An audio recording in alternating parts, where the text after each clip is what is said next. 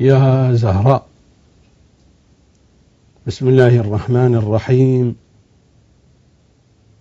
سلام على آل ياسين. سيدي يا بقية الله،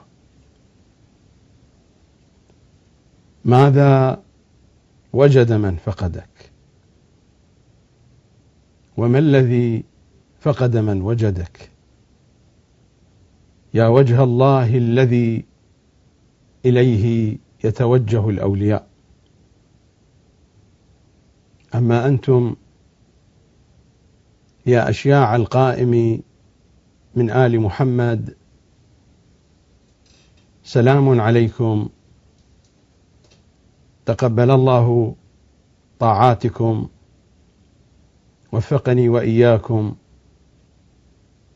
لمعرفة إمام زماننا صلوات الله وسلامه عليه.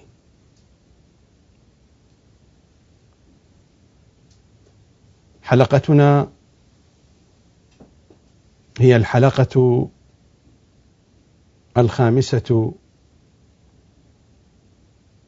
من حلقات الملف المهدوي. في الحلقة الماضية شرعت في العنوان الرابع من العناوين 8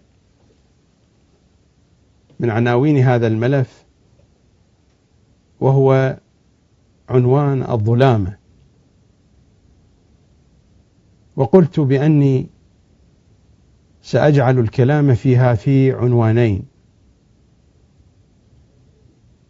شرعت في العنوان الأول: وما أتممت كلامي أتم من حيث انتهيت. العنوان الأول هو ما بين المهم والأهم، حيث ذكرت بأن مشكلتنا في الوسط الشيعي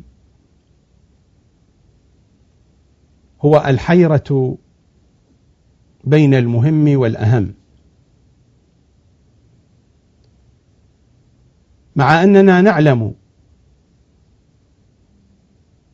الأهم ونعلم المهم. نقول أصول وفروع، فنقدم الفروع على الأصول، ولا نجد اهتماما بالأصول. نقول إمام هو الحجة الكبرى، وعلماء وفقهاء أخذوا حجة عرضية من الحجة الكبرى، فنترك الحجة الكبرى ونتمسك بما دون ذلك. إياك أن تنصب رجلا دون الحجة فتتبعه في كل ما يقول. إياك أن تنصب رجلا دون الحجة فتتابعه في كل ما يقول.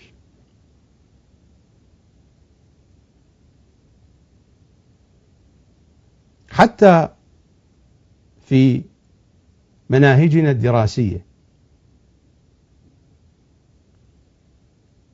حينما يذهب الطالب الدارس في حوزاتنا العلمية يدرس النحو ويكثر من دراسته، ويدرس البلاغة في كتب ليست بليغة، لأن الذين ألفوها ما هم بعرب. يدرسون البلاغة في مختصر المعاني مثلا، وفي المطول للتفتازاني. الكتب نفسها ليست بليغة، وهي تدرس البلاغة. ويدرسون النحو في كتب أمثلتها في غاية الضعف، والكثير منها موضوع، علامات الوضع واضحة عليه. ولا يدرس الأدب لأن الذي يعين الطالب على فهم العربية وعلى فهم القرآن هو الأدب وليس النحو وليس الصرف. الحاجة إلى النحو والصرف محدودة، إلا للمتخصص ذلك أمر آخر، لمن يريد أن يتخصص في هذه العلوم تلك مسألة أخرى. أما الحاجة العملية فإنها محدودة، لا بد أن تؤخذ بنسبة معينة. وكذلك هذه الكتب التي كتبت بلغة غير بليغة كيف نتوقع منها أن تعلمنا البلاغة؟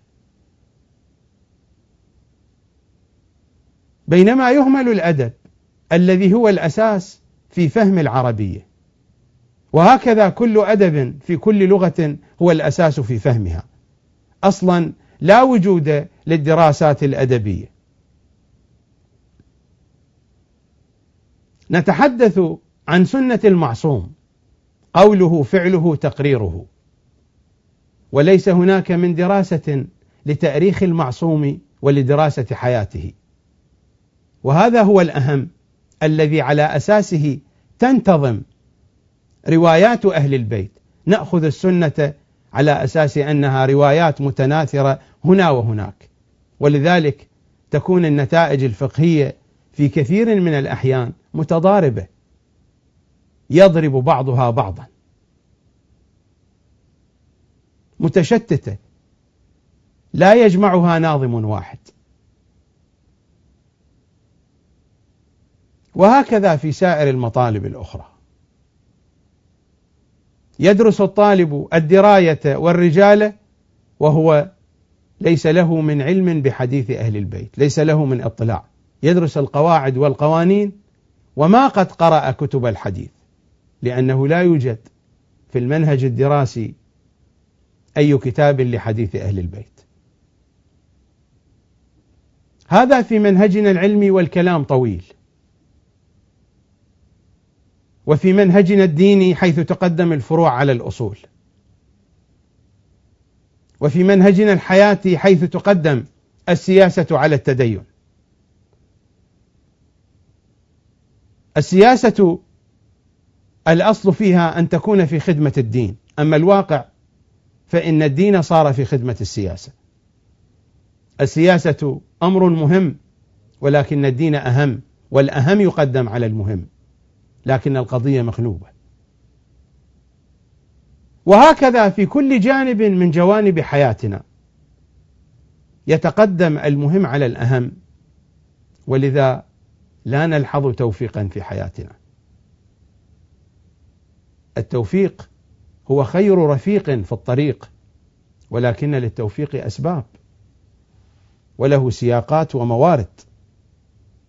على أي حال لا أريد أن أطيل في هذه المقدمة.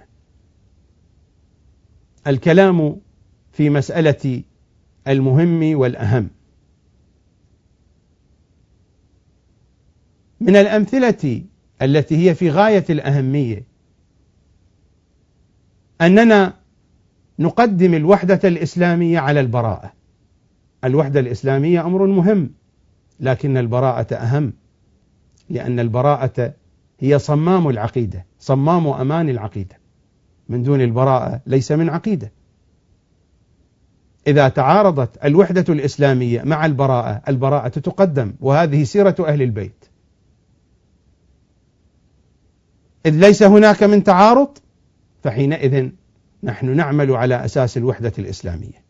الوحدة الإسلامية أمر مهم، ولكن عقيدة البراءة أهم، لذا فالبراءة هي التي تقدم على الوحدة الإسلامية. في المواطن التي لا تعارض فيها نعمل على أساس الوحدة الإسلامية. الأهم أن نعرف حديث أهل البيت، بينما نجد المجالس والفضائيات تشحن أذهان الناس بحديث المخالفين بحجة إقامة الحجة عليهم وإبطال ما يدعونه عن الشيعة. وما قيمة ما يدعون؟ إذا لم يكن بيت الإنسان عامرا ما شأنه بالجيران؟ إذا لم يكن الإنسان قد ستر عورته ما شأنه بعورات الآخرين؟ إذا لم يكن عندنا علم بحديث أهل البيت ما شأننا بحديث البخاري وغير البخاري؟ محاججة المخالفين والعلم بحديث المخالفين أمر مهم، ولكن الأهم أن نعرف حديث أهل البيت. هذه الإشكالية الكبيرة وقع فيها المنبر الحسيني، وقعت فيها الحوزة العلمية، وقع فيها خطباؤنا، وقعت فيها الفضائيات الشيعية، ووقع فيها الجهاز الإعلامي والعلمي في الوسط الشيعي. الاهتمام بما يقوله المخالفون. قالوا لم يقولوا فليذهبوا إلى الجحيم. القضية الأصل أن نعرف ماذا يقول أهل البيت صلوات الله وسلامه عليهم أجمعين. بدأت حديثي يوم أمس عن الظلامة بلقطتين. اللقطة الأولى مقطع من حديث للشيخ الوائلي رضوان الله تعالى عليه، وصور لسرداب الغيبة وللحضرة العسكرية. إذا الفيديو جاهز فلنبدأ الحديث من هذه النقطة. حال وإحنا هم شوية ما أكو عندنا في المركز يعني يتولى الواقع تنقية في الأمور. شدة في ملابس قمة رابط في ملابس يصير يعني ما شنو عليه من الله شاهد ما وجوده وعدم وجوده شنو ما عندنا شيء مقدس يعني. هذا الإمام سلام الله عليه عندنا سرداب أو دار أو أرض كان يدخل الأرض كان يمشي عليها أو الدار كان يقعد بها. يعني احنا نلزم نقدس الدار كلها أو الأرض كلها؟ لا، مو الشكل. ليش وجد مجال للدهم وللشبه؟ وإلا هاي الشبه مثل ما ذكرت لك مو أكثر من هذا. كان يراقب والدار مراقبة وملاحقة غاية الملاحقة. أنصاري اي ما شاء الله غايب أنصاري خصومك عندك عدو عندك محب عندك عدو عندك محب المنتحات غايب ما نلومك أنصاري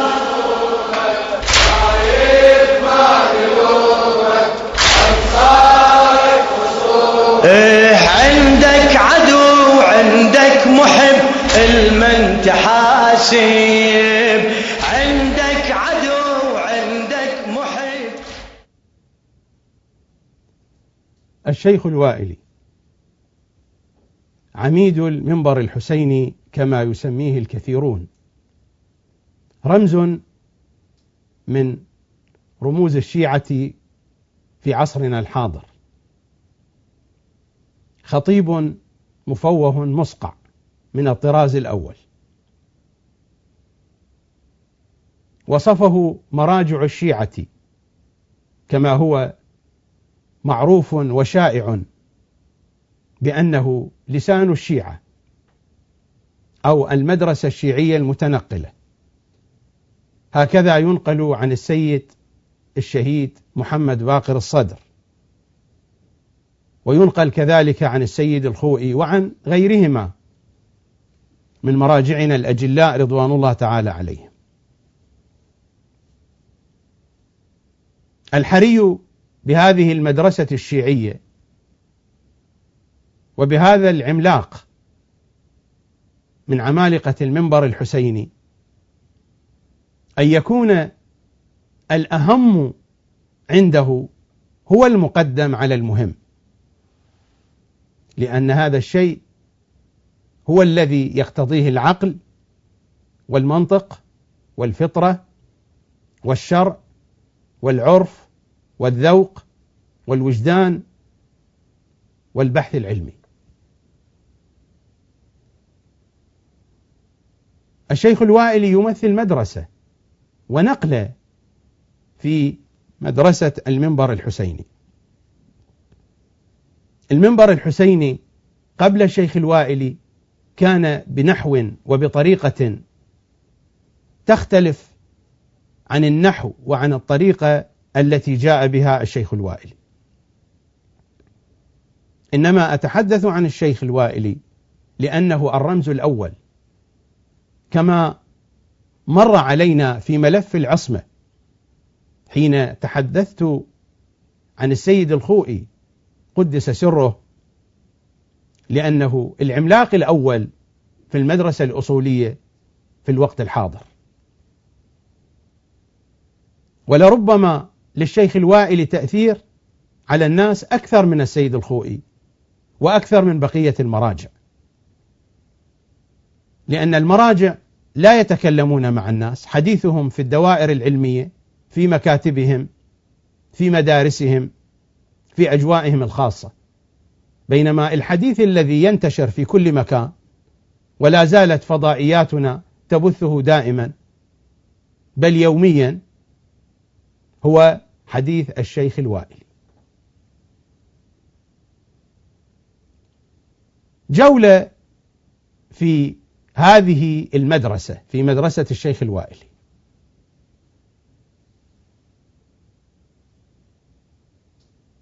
نأخذ مثلا المجلس الأول فقط، بداية المجلس، وإلا ما عندنا وقت يمكنكم أن تراجعوه. نشير إلى المجلس الأول ونشير إلى الأماكن التي يمكنكم أن تحصلوا على المجلس. المجلس الأول مجلس يتناول الآيات التي عرفت بحديث الإفك، الآيات التي يدور موضوعها حول حديث الإفك. نستمع إلى بداية المجلس. بسم الله الرحمن الرحيم. إن الذين جاءوا بالإفك عصبة منكم لا تحسبوه شرا لكم بل هو خير لكم، لكل امرئ منهم ما اكتسب من الإثم والذي تولى كبره منهم له عذاب أليم. هذا المجلس وبقية المجالس يمكنكم أن تجدوها على موقع الوائلي.net وعلى موقع الوائلي.com وعلى موقع شبكة الرافد وعلى موقع صوت الشيعة وعلى موقع يا حسين وعلى موقع ذو الفقار. وستخرج على الشاشة العناوين، عناوين المواقع. عناوين المواقع هذه يمكنكم أن تجدوا كل المجالس التي سأتحدث عنها في هذه الحلقة من برنامج الملف المهدوي. قبل قليل سمعتم إلى بداية المجلس الذي يتحدث فيه شيخنا الوائلي عن واقعة الإفك أو عن حديث الإفك. المجلس طوله 48 دقيقة من أوله إلى آخره، 100% مخالف للذي جاء عن أهل البيت، 100%. لا يوجد فيه شيء يوافق ما جاء عن أهل البيت، 100%. يمكنكم أن تراجعوا المجلس، وهذا مثال. أنا لا أستطيع أن آتي بكل مجالس الشيخ الوائلي، هناك العديد والكثير من مجالس الشيخ الوائلي من هذا النوع، من أولها إلى آخرها مبنية على أفكار ومفاهيم ووقائع مخالفة لما قاله أهل البيت. واقعة الإفك في روايات أهل البيت وفي مصادرنا المعتبرة أن السيدة عائشة قذفت السيدة ماريا القبطية واتهمتها بالزنا، وقالت لرسول الله بأن إبراهيم ولد النبي من السيدة ماريا القبطية بأنه من ابن عمها وليس من النبي، والقصة لها تفصيل ومذكورة في مصادر عديدة، وهذا هو نظر أهل البيت وكرروه أهل البيت في حديثهم. ولو كان الحديث في هذا الموضوع أنا آتي بالمصادر وبالنصوص لتتضح الصورة. الشيخ الوائلي كل المجلس اعتمد فيه على كتب المخالفين لأهل البيت، وهذا هو ديدنه في كل مجالسه، أقول في كل مجالسه يعتمد على كتب المخالفين. لكن هذا المجلس بالذات 100% مبني على مخالفة أهل البيت. يمكنكم أن تراجعوا المجلس لتجدوا بأن القصة كما يقولها المخالفون، بأن عائشة هي التي قذفت ونزلت هذه الآيات في تبرئتها، وهو يصر على ذلك مخالفا لكل الذي جاء عن أهل بيت العصمة.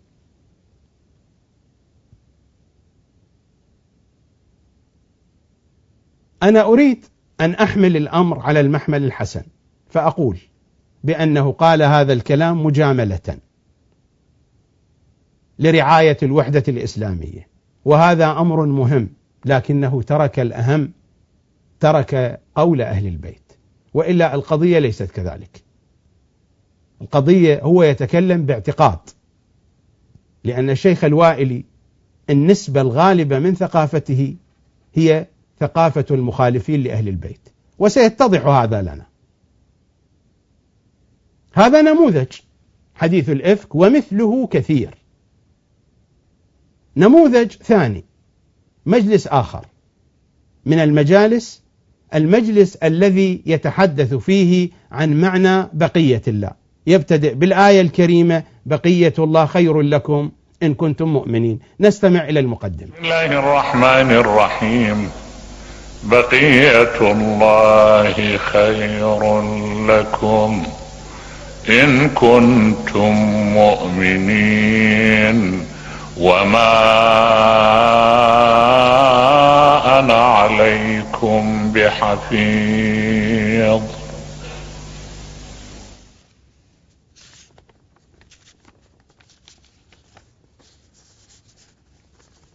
المجلس هذا طول 52 دقيقة في شهر رمضان 1421 هجري،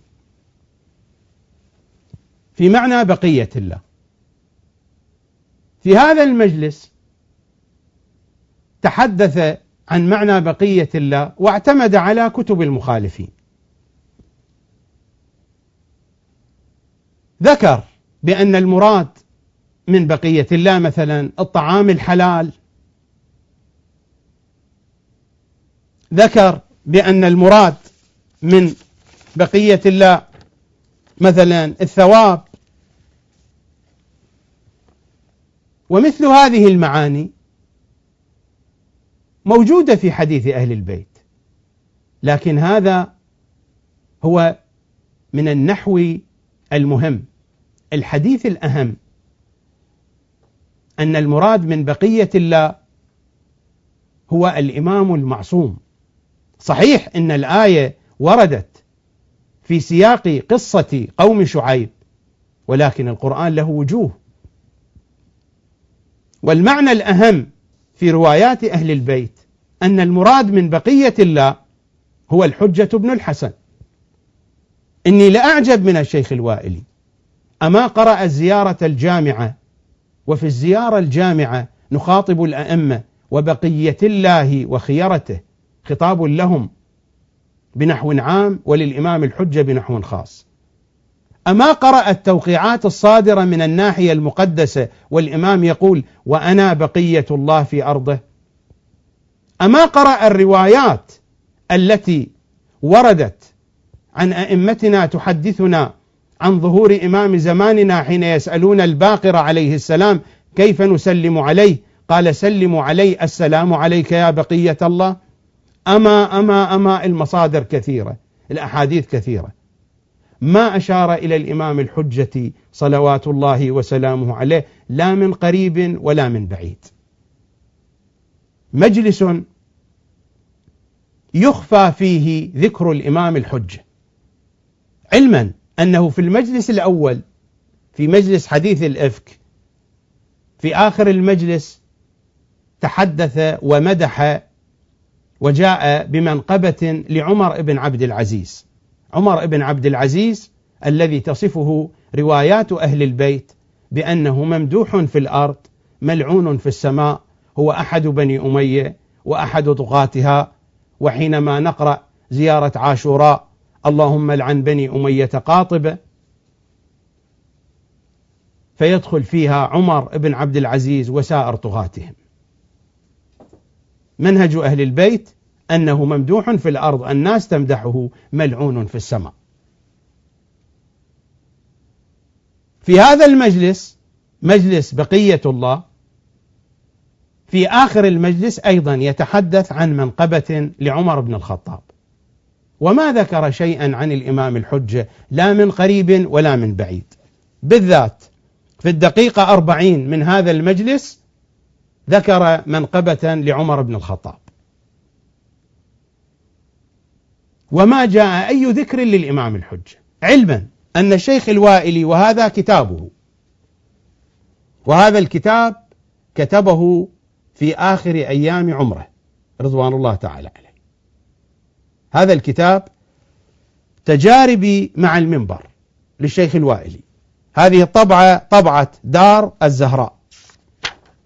الكتاب كتبه في آخر أيام حياته وطبع في أيام حياته أيضا.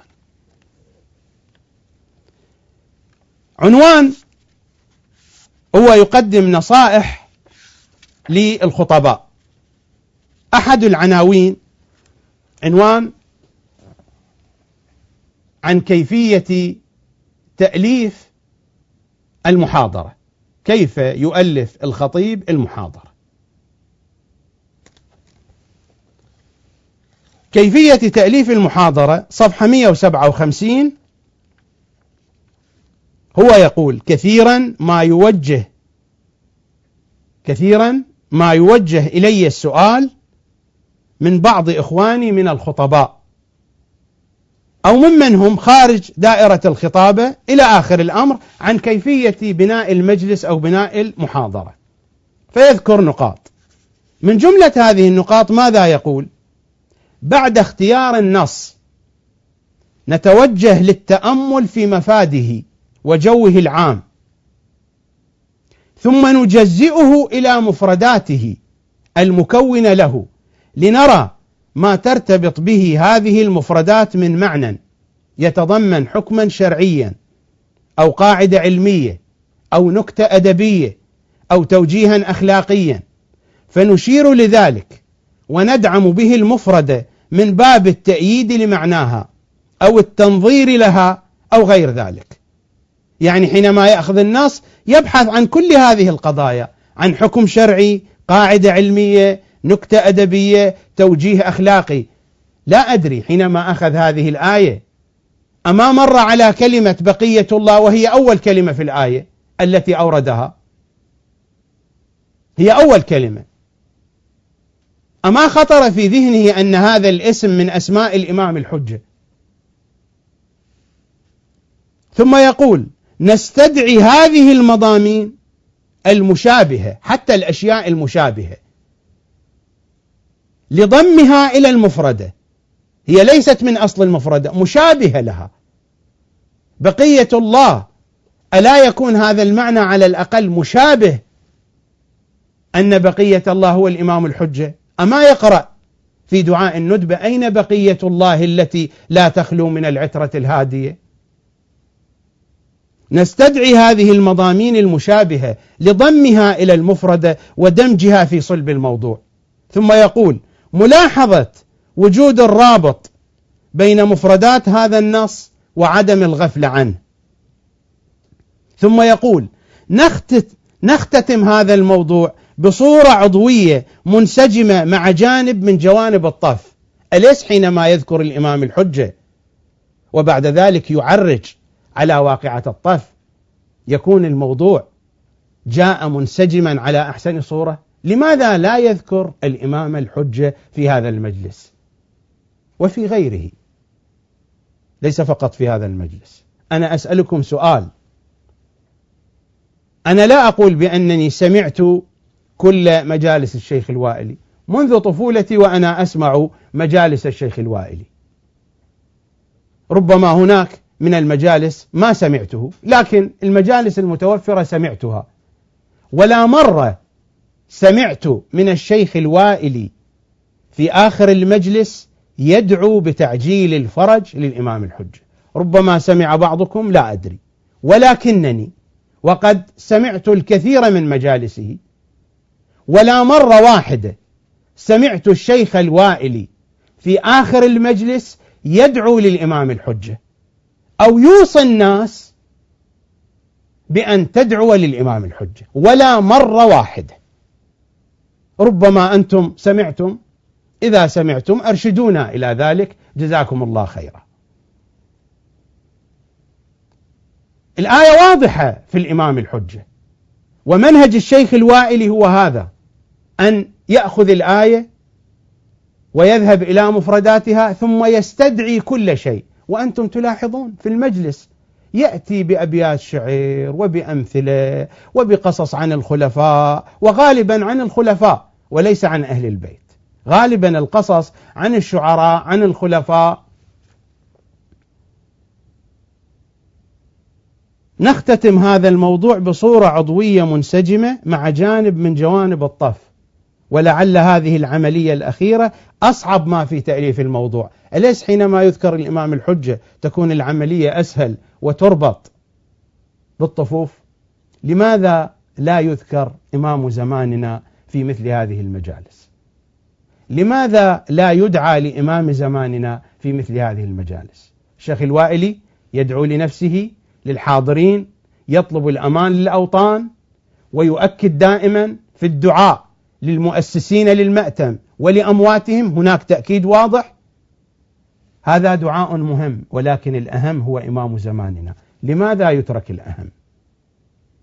وهذه قضية يعني ليست في مجلس واحد، على طول الخط هناك إصرار على عدم الدعاء للإمام الحجة، مثل ما هناك إصرار على عدم ذكر الإمام الحجة حتى في الآيات التي تخصه، كهذه الآية في هذا المجلس الذي مر ذكره، علما أن الشيخ الوائلي يستمر في حديثه عن قضية ترتيب المجالس والمحاضرات. في صفحة 178 ماذا يقول؟ يقول: لا أقتصر على الاستنتاج من مفردات النص، لا أقتصر، وإنما أأتي بأشياء حتى خارجة عن النص. فلنفترض أن بقية الله في الآية لا تشير إلى الإمام الحجة، مثل ما تأتي بأشياء خارجة عن النص، فجئ بذكره أيها الشيخ الجليل. لا أقتصر على الاستنتاج من مفردات النص، لأنه قد تتوالد استطرادات من ومضات ذهنية فأغتنمها بسرعة وأوشح بها الموضوع. لو كان الإمام الحجة يعيش في ذهنه لما استطردت في ذهنه هذه الاستطرادات، لأنه قد تتوالد استطرادات من ومضات ذهنية فأغتنمها بسرعة وأوشح بها الموضوع. ولكني أحرص على أن تكون هذه الاستطرادات ملتحمة سنخيا مع الأصل وليس غريبة عنه، وذلك في تمرين للذهن على التجول ها هنا وها هنا، دون الاقتصار على الطريق العمودي، يعني الطريق العمودي للموضوع، مما يساعد على خلق مهارة ذهنية. ثم يقول: وقد تكون بعض هذه الاستطرادات أحيانا أهم من الموضوع نفسه. حتى لو فرضنا أن قضية الإمام الحجة من الاستطرادات، أليس هي أهم من تفسير الآية بقية الله فقط بالطعام الحلال، فقط بمعنى الثواب؟ لماذا لا نفسر الآية كما يريد أهل البيت ذلك؟ هذه القضية ليس مخصوصة في مجلس واحد أو مجلسين. وأنا أتحدث عن الشيخ الوائلي لأن الكثير من خطبائنا يقلدونه بالصوت وبالحركة، وفي بعض الأحيان حتى بالأخطاء. بعض الأحيان الشيخ الوائلي يذكر أبياتا ينسبها خطأ لغير شاعرها، هؤلاء يحفظون الأبيات وينسبونها لنفس الشاعر الذي نسب إليه الشيخ الوائلي الأبيات خطأ.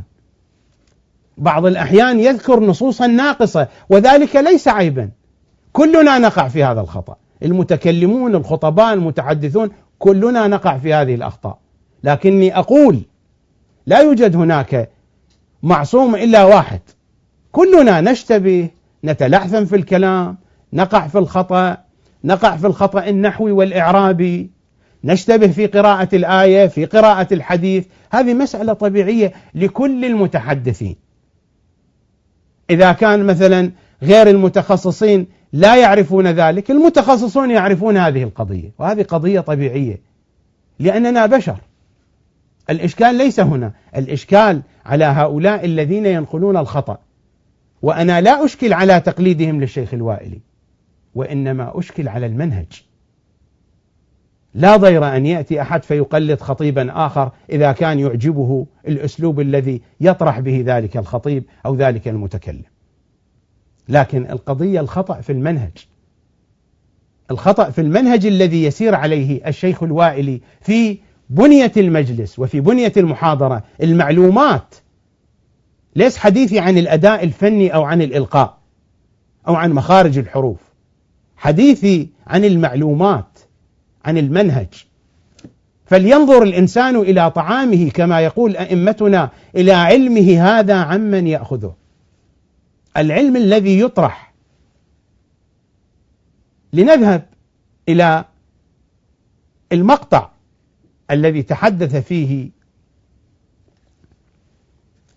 الشيخ الوائلي عن سرداب الغيبة، المقطع الذي تقدم قبل قليل، لنستمع مرة ثانية.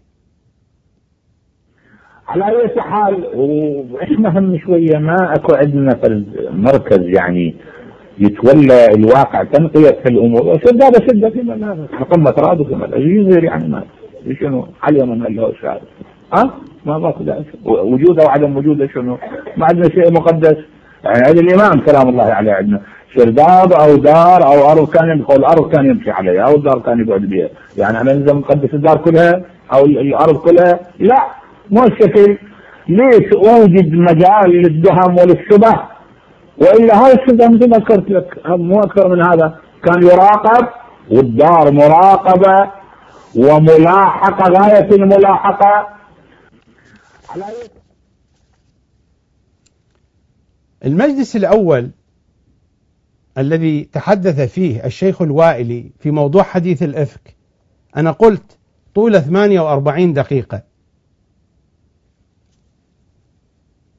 والمجلس من أوله إلى آخره مخالف لرؤية أهل البيت. وفي الدقيقة 40 يذكر منقبة ويمدح عمر بن عبد العزيز. المجلس الذي تحدث فيه عن معنى بقية الله 52 دقيقة. في الدقيقة 40 يذكر الشيخ الوائلي منقبة لعمر بن الخطاب. هذا المقطع الذي استمعتم إليه قبل قليل عن أمنية الشيخ الوائلي أن يدفن سرداب الغيبة الشريف بالتراب، هذا المجلس يتحدث فيه الشيخ الوائلي عن الإمام الحسن العسكري، طول المجلس 46 دقيقة. في الدقيقة 34 يبدأ يتحدث عن السرداب. أقول هذه المعلومات لمن أراد أن يدخل على المواقع ويريد أن يشخصها حتى لا يتعب بسهولة. في الدقيقة 34 يبدأ الشيخ الوائلي يتكلم. الشيخ الوائلي تكلم أنه يتمنى أن يدفن سرداب الإمام الحجة بالتراب. والقضية أن هذا الكلام ردده خلفه عديد من الخطباء. أنا سمعت أحد الخطباء الآن خطيب معروف يردد هذا الكلام أيضا، وهو رجل كبير في السن لا أريد أن أذكر اسمه، أنا سمعته في الحسينية النجفية في قم، لا أريد أن أقطع رزقه، وهو الآن يقرأ مجالس في العراق وفي إيران، وأعتقد أنه ردد الكلام تقليدا للشيخ الوائلي، وإلا لو تبصر فيه لما ردد هذا الكلام، وآخرون أيضا رددوا. المشكلة أن هذه القضية ليست قضية عارضة، أن هذا مبدأ اتخذه الشيخ الوائلي. الشيخ الوائلي في مجالس عديدة كرر هذا الكلام. اسمعوا المقطع الثاني في مجلس ثاني وهو يقول فيه: أنا دائما أكرر بأن هذا السرداب لابد أن يدفن. اسمعوا المجلس الثاني، هذا غير هذا الكلام، مقطع آخر. بالمكان اللي كان بدار الامام العسكري، كان تعرف بالعراق الدنيا حاره بالصيف، ينزلون يسوون سرداب، المكان اللي ينزلون فيه سرداب يسوون فيه سرداب يسكنون فيه، والا مو معناه الامام طب هنا، لا مو شيء. وانا لك مره على المنبر قايل والله لو بيدي على اجيب لي كم حمل تراب وسده ورايح الناس منه. والشكل هذا السرداب المكان اللي كان بدار الامام العسكري، كان تعرف بالعراق الدنيا حاره بالصيف، ينزلون يسوون سرداب، المكان اللي ينزلون فيه سرداب يسوون فيه سرداب يسكنون فيه، والا مو معناه الامام طب هنا، لا مو شيء. وانا لك مره على المنبر قايل والله لو بيدي على اجيب لي كم حمل تراب وسده ورايح الناس منه. والشكل المجلس هذا سنة 1398 للهجرة، طول المجلس 38 دقيقة. هذا الكلام الذي ذكره عن السرداب في الدقيقة 29. بداية المجلس استمعوا لها حتى يمكنكم أن تشخصوا بداية المجلس. لنستمع إلى بداية المجلس. أنا أذكر كل هذا لأجل توثيق القضية. آمنوا منكم وعملوا الصالحات ليستخلفنهم في الأرض كما استخلف الذين من قبلهم وليمكنن لهم دينهم الذي ارتضى لهم وليبدلنهم من بعد خوفهم أمنا. نفس هذا المجلس في الدقيقة 29 يبدأ بحديث عن السرداب، ويقول بأنني مرارا أقول أن هذا السرداب لابد أن يدفن بالتراب. في نفس المجلس الأنكى من هذا الأمر في دقيقة 28 اسمعوا ماذا يقول عن الدرباشة وهو يعطي رأيا إيجابيا في الدرباشة. أمس صدفة قرأت العدد الأخير من مجلة الآداب زين الإسلامية. هذه المجلة عملتها التربية مع الجمعية التربية صدرها، شفت واحد يسأل عن الطقس المتبع، يعني أن واحد يروح بدرباشة مثلا أو يبرد زجاج، يقول شنو هذا؟ يقول هذه معجزة للأولياء، بعض الأولياء الله يثبت وجوده عن طريق المعجزة. طيب أنا ما أنقدك بهذا أبدا ما أنقدك. لما أنت تقول أن هذا إنما يستعملها بدعاء ولي، والولي يريد يظهر وجوده يبرهن على أنه متصل بالله بدليل أن الأشياء مضرة غيره وأشياء مضرة، أقول ممكن إلها وجه مقبول وما لا. أمس صدفة قرأت العدد الأخير من مجلة الآداب زين الإسلامية. هذه المجلة عملتها التربية مع الجمعية التربية صدرها، شفت واحد يسأل عن الطقس المتبع، يعني أن واحد يروح بدرباشة مثلا أو يبرد زجاج، يقول شنو هذا؟ يقول هذه معجزة للأولياء، بعض الأولياء الله يثبت وجوده عن طريق المعجزة. طيب أنا ما أنقدك بهذا أبدا ما أنقدك. لما أنت تقول أن هذا إنما يستعملها بدعاء ولي، والولي يريد يظهر وجوده يبرهن على أنه متصل بالله بدليل أن الأشياء مضرة غيره وأشياء مضرة، أقول ممكن إلها وجه مقبول وما لا. تلاحظون يعني يعطي رأيا إيجابيا في الدرباشة، ويقول إذا كانت القضية هكذا فأنا لا أعترض على هذا الأمر. هذه البدع يمكن أن تقبل على أساس أنها معجزات لأولياء، وسرداب الغيبة بيت إمام زماننا، بيت الإمام الهادي والإمام العسكري، يدفن بالتراب. لماذا؟ لأي شيء؟ لا أريد أن أسيء الظن بالشيخ الوائلي، وإنما هو يريد أن يقوم بهذا الأمر لقطع ألسنة المخالفين. قطع ألسنة المخالفين أمر مهم، ولكن الأهم أننا نحافظ على مقدساتنا، أننا نتمسك بما يريده أهل البيت. هناك عندنا زيارات وطقوس وأدعية في هذا السرداب، وأعمال إذا دفن هذا السرداب. أليس هو دفن لهذه الأعمال والطقوس والزيارات؟ لماذا يتقدم المهم على الأهم؟ وإن كان هو في الحقيقة ليس مهما، لكنني أسير في خط المجاملة، وإلا لا أعتقد بأهميته أنا، لكن لأجل المجاملة فلنقل مهم. المنطق يقول أن نقدم الأهم على المهم. هو يعطي رأيا إيجابيا في الدرباشة، ويقول وبتكرار وبإصرار بأنه يريد أن يدفن سرداب الغيبة. لماذا هنا ولماذا هنا؟ لنستمع إليه كيف يتحدث عن خدمة الحسين. عن خدمة الحسين يتحدث عن مراسيم، هو يقول أرادوا أن يقيموها في لندن. لنستمع إليه. هم مصرين أن يشتروا لهم بعيرة ويركبون عليها واحد يسووه عليل ويمشون بهايد بارك بلندن. تبالي زين طلعون العليل. لا مو احكي لك قصة أنا، لا احكي لك واقع. تبالي مو احكي لك لطيفة، لا واقع هذا. تبالي شوي زين. هذول انت تتصور ذول على رسلهم؟ لا مو على رسلهم بلا كلام. هذا اللي يريد يحول لي الحسين الى مسخرة مهزلة. يريد يحول لي الحسين فرد قاسم ملبسي ما ادري شنو، مرة هلهل واربع زبن ملبس ولك نعاج. انتو باي عصر باي تاريخ؟ انتو وين ترقصون على جراحنا، تلعبون على جراحنا؟ احنا وين بيا حلال الان؟ شنو هالكلام؟ شنو هالوضع هذا؟ من وراءكم انتو؟ قلت له والله انا لو اظفر بهؤلاء ادفنهم ببلوعه وهم احياء. كان عندهم عزم هالسنه، هم مصرين ان يشتروا لهم بعيره ويركبون عليها واحد يسووه عليل ويمشون بهايد بارك بلندن. تبالي زين طلعون العليل. لا مو احكي لك قصه انا، لا احكي لك واقع.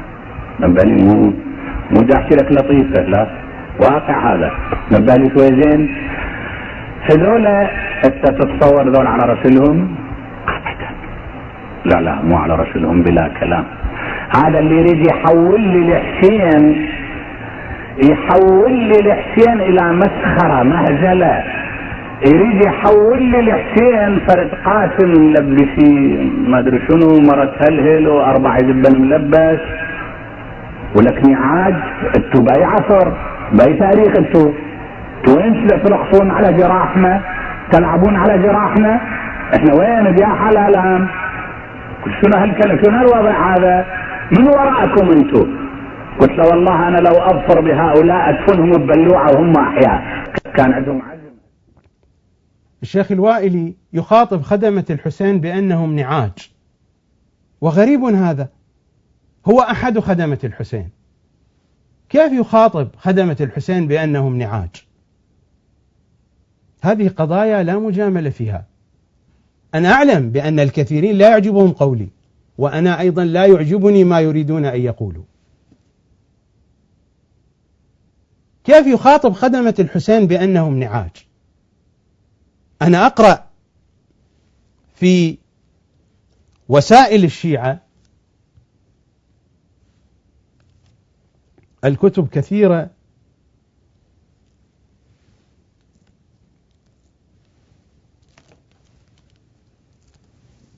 أمامي أقرأ في وسائل الشيعة، هذا هو الجزء 10 من وسائل الشيعة. أقرأ حديث يرويه الشيخ الطوسي. هذا الحديث منقول عن النبي يخاطب أمير المؤمنين، يقول له: وبشر أولياءك ومحبيك من النعيم وقرة العين بما لا عين رأت. يقول: فابشر وبشر أولياءك ومحبيك من النعيم وقرة العين بما لا عين رأت ولا أذن سمعت ولا خطر على قلب بشر. ولكن النبي يقول: ولكن حثالة من الناس. أنا لا أريد أن أصف الشيخ بهذا الوصف، الشيخ أجل وأكرم وأعلى رتبة، ولكن هذا الكلام أقوله لأولئك الذين قد يتابعون الشيخ الوائلي. نحن نحمل الشيخ الوائلي في هذه القضية على أنها شطحة، لكنني أنبه عليها لئلا يقلده البعض في ذلك. ولكن حثالة من الناس يعيرون زوار قبوركم بزيارتكم كما تعير الزانية بزناها، أولئك شرار أمتي لا أنالهم الله بشفاعتي ولا يردون حوضي. الذين يهاجمون خدمة الحسين النبي يصفهم بأنهم حثالة، ويصفهم بأنهم شرار أمتي لا أنالهم الله بشفاعتي ولا يردون حوضي. هذه الرواية، هذا هو وسائل الشيعة، وهو من أهم الكتب الحديثية عند علمائنا. ومع ذلك لربما الشيخ الوائلي لا يعبأ بالروايات كثيرا وهو يضعفها. هذا جواهر الكلام، وهو الكتاب الفقهي الأول في المدرسة الأصولية، والشيخ الوائلي من أتباع هذه المدرسة. هذا الجزء 7 من جواهر الكلام، مؤسسة المرتضى العالمية ودار المؤرخ العربي، صفحة 289، نفس هذه الرواية: ولكن حثالة من الناس، نفس الرواية، يعيرون زوار قبوركم بزيارتكم كما تعير الزانية بزناها، أولئك شرار أمتي، إلى آخر الحديث. مقصودي أن هذه الثقافة وهذا الفهم موجود في أهم كتبنا الحديثية الوسائل، ومنقول عن أهم رجالات الحديث عن الشيخ الطوسي، وموجود في أهم كتبنا الفقهية جواهر الكلام. هذا الكلام كان في مجلس في البحرين سنة 1409، طول المجلس 46 دقيقة. في الدقيقة 32 يبدأ الشيخ الوائلي بالتهجم على خدمة الحسين، فيصفهم بالنعاج، ثم يتهمهم بالعمالة، يقول: هناك جهات تدفعكم. حقيقة الذين يقيمون شعائر الحسينية لا يوجد شك حولهم، ولكن الذي يحشر أحاديث المخالفين ويحجب أحاديث أهل البيت هو هذا الذي يمكن أن يثار عليه الشك. أنا أقول هذا للمحاججة، وإلا في الشيخ الوائلي منزلته معروفة ولا حاجة للدفاع عنه من هذه الجهة أو من هذه الناحية. لكن للمحاججة أقول هذا الذي يقيم بعض الشعائر وخصوصا في الغرب. المشكلة أن الشيخ الوائلي وغير الشيخ الوائلي لا يعرفون ثقافة المجتمع في الغرب، يسافرون يأتون إلى هنا لكنهم لا يعرفون ثقافة المجتمع في الغرب. الغربيون لا يعبؤون بإقامة الشعائر الحسينية، لا كما يريد البعض أن يصور بأن هذه القضية ستشوه المذهب في الخارج، أبدا لا علاقة لهم بذلك. وحتى لو جاءت الكاميرات وصورت ينقلونها على أساس أنها تراث، على أساس أنها فولكلور، على أساس أنها نوع من الكرنفالات، وهي ما حدثت، ما صارت، لكن لو كانت فإنها ستنقل بهذه الصورة أو بهذه الصيغة. ربما يتحدث البعض بأسلوب سيء، ربما قد يكون هذا. المشكلة ليست عند الغربيين، المشكلة عند الوهابية. المشكلة عند المخالفين، وهؤلاء لا يعتقدون لا بالحسين ولا بدين الحسين ولا بالتشيع ولا بصلاتنا ولا بصيامنا. لماذا نعبأ بهم؟ لماذا نهتم لهم؟ ثم يا أبا سمير أيها الشيخ الوائلي، أهي مقابر جماعية تطالب بدفنهم أحياء؟ صدام كان يدفن زوار الحسين أحياء، وأنت زدت في ذلك، تريد لو كان الأمر بيدك أن تدفنهم في البالوعات. المقابر الجماعية لحد الآن التي اكتشفت، إلى الآن لم تكتشف مقبرة جماعية صدام دفن فيها زوار الحسين وخدمة الحسين في البالوعات. ربما يوجد، ولكن إلى الآن لم تكتشف مقبرة جماعية بحسب علمي لزوار الحسين دفنوا في البالوعات. أما أنت يا شيخي الفاضل يا أبا سمير تريد أن تدفن هؤلاء أحياء في البالوعات، وتقول لو كان الأمر بيدي. مقابر جماعية بيد الشيخ الوائلي بحسب أفق الأمنيات، هو يتمنى ذلك. المشكلة أن هذا الحديث وهذا المنهج هو على طول الخط، ليس في مجلس واحد أو في مجلسين. وردت لي رسائل كثيرة منذ أن افتتحت القناة يطلب فيها الكثير من محبي أهل البيت أن نضع مجالس الشيخ الوائلي على القناة. أنا أعرف منهج الشيخ الوائلي وأرد على الشيخ الوائلي منذ سنين، كما ذكرت لكم مثالا يوم أمس، لكن قلت نزولا عند رغبة محبي أهل البيت تصفحت مجالس الشيخ الوائلي، أردت مجلسا واحدا خليا من الفكر المخالف لأهل البيت ما وجدت. تصفحت المواقع على الإنترنت، ليس كل مجالس الشيخ الوائلي موجودة على الإنترنت، ولكن هو هذا الذي تصل إليه يدي. هناك مواقع كثيرة. أردت مجلسا واحدا خليا من الفكر المخالف والمعادي لأهل البيت. أصلا إذا يبدأ فهو يبدأ بتفسير الفخر الرازي، سواء ذكر ذلك أم لم يذكر. أول ما يبدأ ويجعل الرأي المهم الذي عليه مدار الحديث الرأي المنقول عن تفسير الرازي، التفسير الكبير، ثم يأتي إلى بقية التفاسير الأخرى. هناك مقطع نستمع إليه وأتمم الكلام. هذا المقطع من مقابلة أجريت مع الشيخ الوائلي، أجراها الإعلامي هشام الديوان في القناة الفضائية ANN قبل وفاة الشيخ الوائلي بفترة ليست بعيدة. نستمع إلى هذا المقطع. كتبنا بين يديك، إذا استطعت أن توجد لي كتاب من كتبنا المعتبرة، وليس كل كتاب معتبر، هذه نقطة يجب أن تلتفتوا إليها.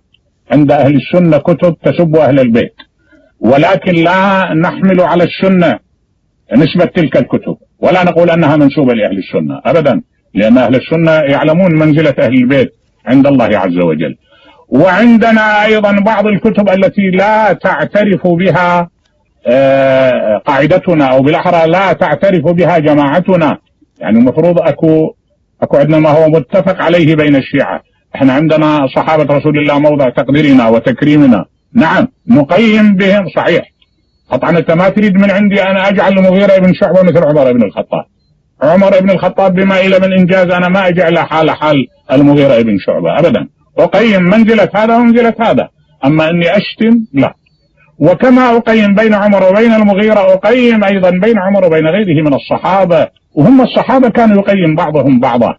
اما السب احنا ما عندنا شيء من السب في مثل هذا الا عملية ردود فعل من بعض الجهال.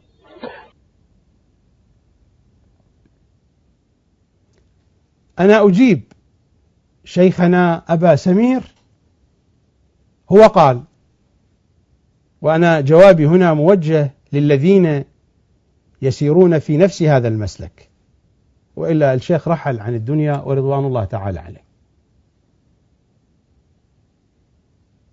هو يقول يريد كتابا معتبرا يدور في هذه الدائرة في دائرة البراءة من الصحابة، يريد كتابا معتبرا، أنا سوف لن آتي له بكتاب حديثي، وإن كانت كتب الحديث مفعمة بهذا المعنى، أنا سآتيه بأهم الكتب في الوسط الحوزوي الشيعي، والآن آتيه بالمصادر.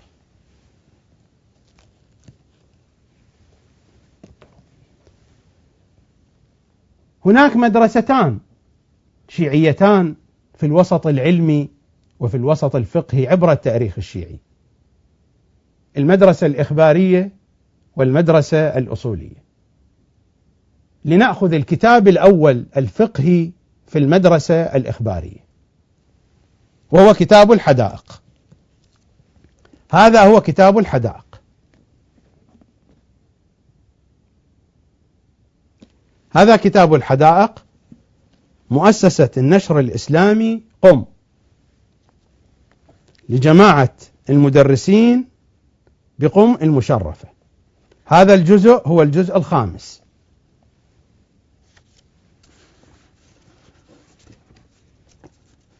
الجزء الخامس ماذا يقول الشيخ يوسف البحراني الفقيه الإخباري الأول؟ يقول: إن من العجب الذي يضحك الثكلى، إن من العجب الذي يضحك الثكلى والبين البطلان الذي هو أظهر من كل شيء وأجلى أن يحكم بنجاسة من أنكر ضروريا من سائر ضروريات الدين، وإن لم يعلم ذلك منه عن اعتقاد ويقين، ولا يحكم بنجاسة من يسب أمير المؤمنين. ويناقش هذه المسألة مع علماء آخرين. إن من العجب الذي يضحك الثكلى والبين البطلان الذي هو أظهر من كل شيء وأجلى أن يحكم هذا الفقيه أو العالم بنجاسة من أنكر ضروريا من سائر ضروريات الدين، وإن لم يعلم أن ذلك من عن اعتقاد ويقين. يحكم بنجاسته لأنه أنكره بلسانه، ونحن لا نعلم يقينا هو ينكر ذلك بقلبه أو لا، فيحكم بنجاسته لأنه قد أنكر ضروريا من ضروريات الدين. ولا يحكم بنجاسة من يسب أمير المؤمنين عليه السلام وأخرجه قهرا مقادا، حينما يحكم بنجاسة أحد وتقول عن فلان نجس، هذه مدائح أم سباب وشتائم؟ ولا يحكم بنجاسة من يسب أمير المؤمنين عليه السلام وأخرجه قهرا مقادا يساق بين جملة العالمين، وأدار الحطب على بيته ليحرقه عليه وعلى من فيه، وضرب الزهراء عليها السلام حتى أسقطها جنينها، ولطمها حتى خرت لوجهها وجبينها، وخرجت لوعتها وحنينها، مضافا إلى غصب الخلافة الذي هو أصل هذه المصائب وبيت هذه الفجائع والنوائب.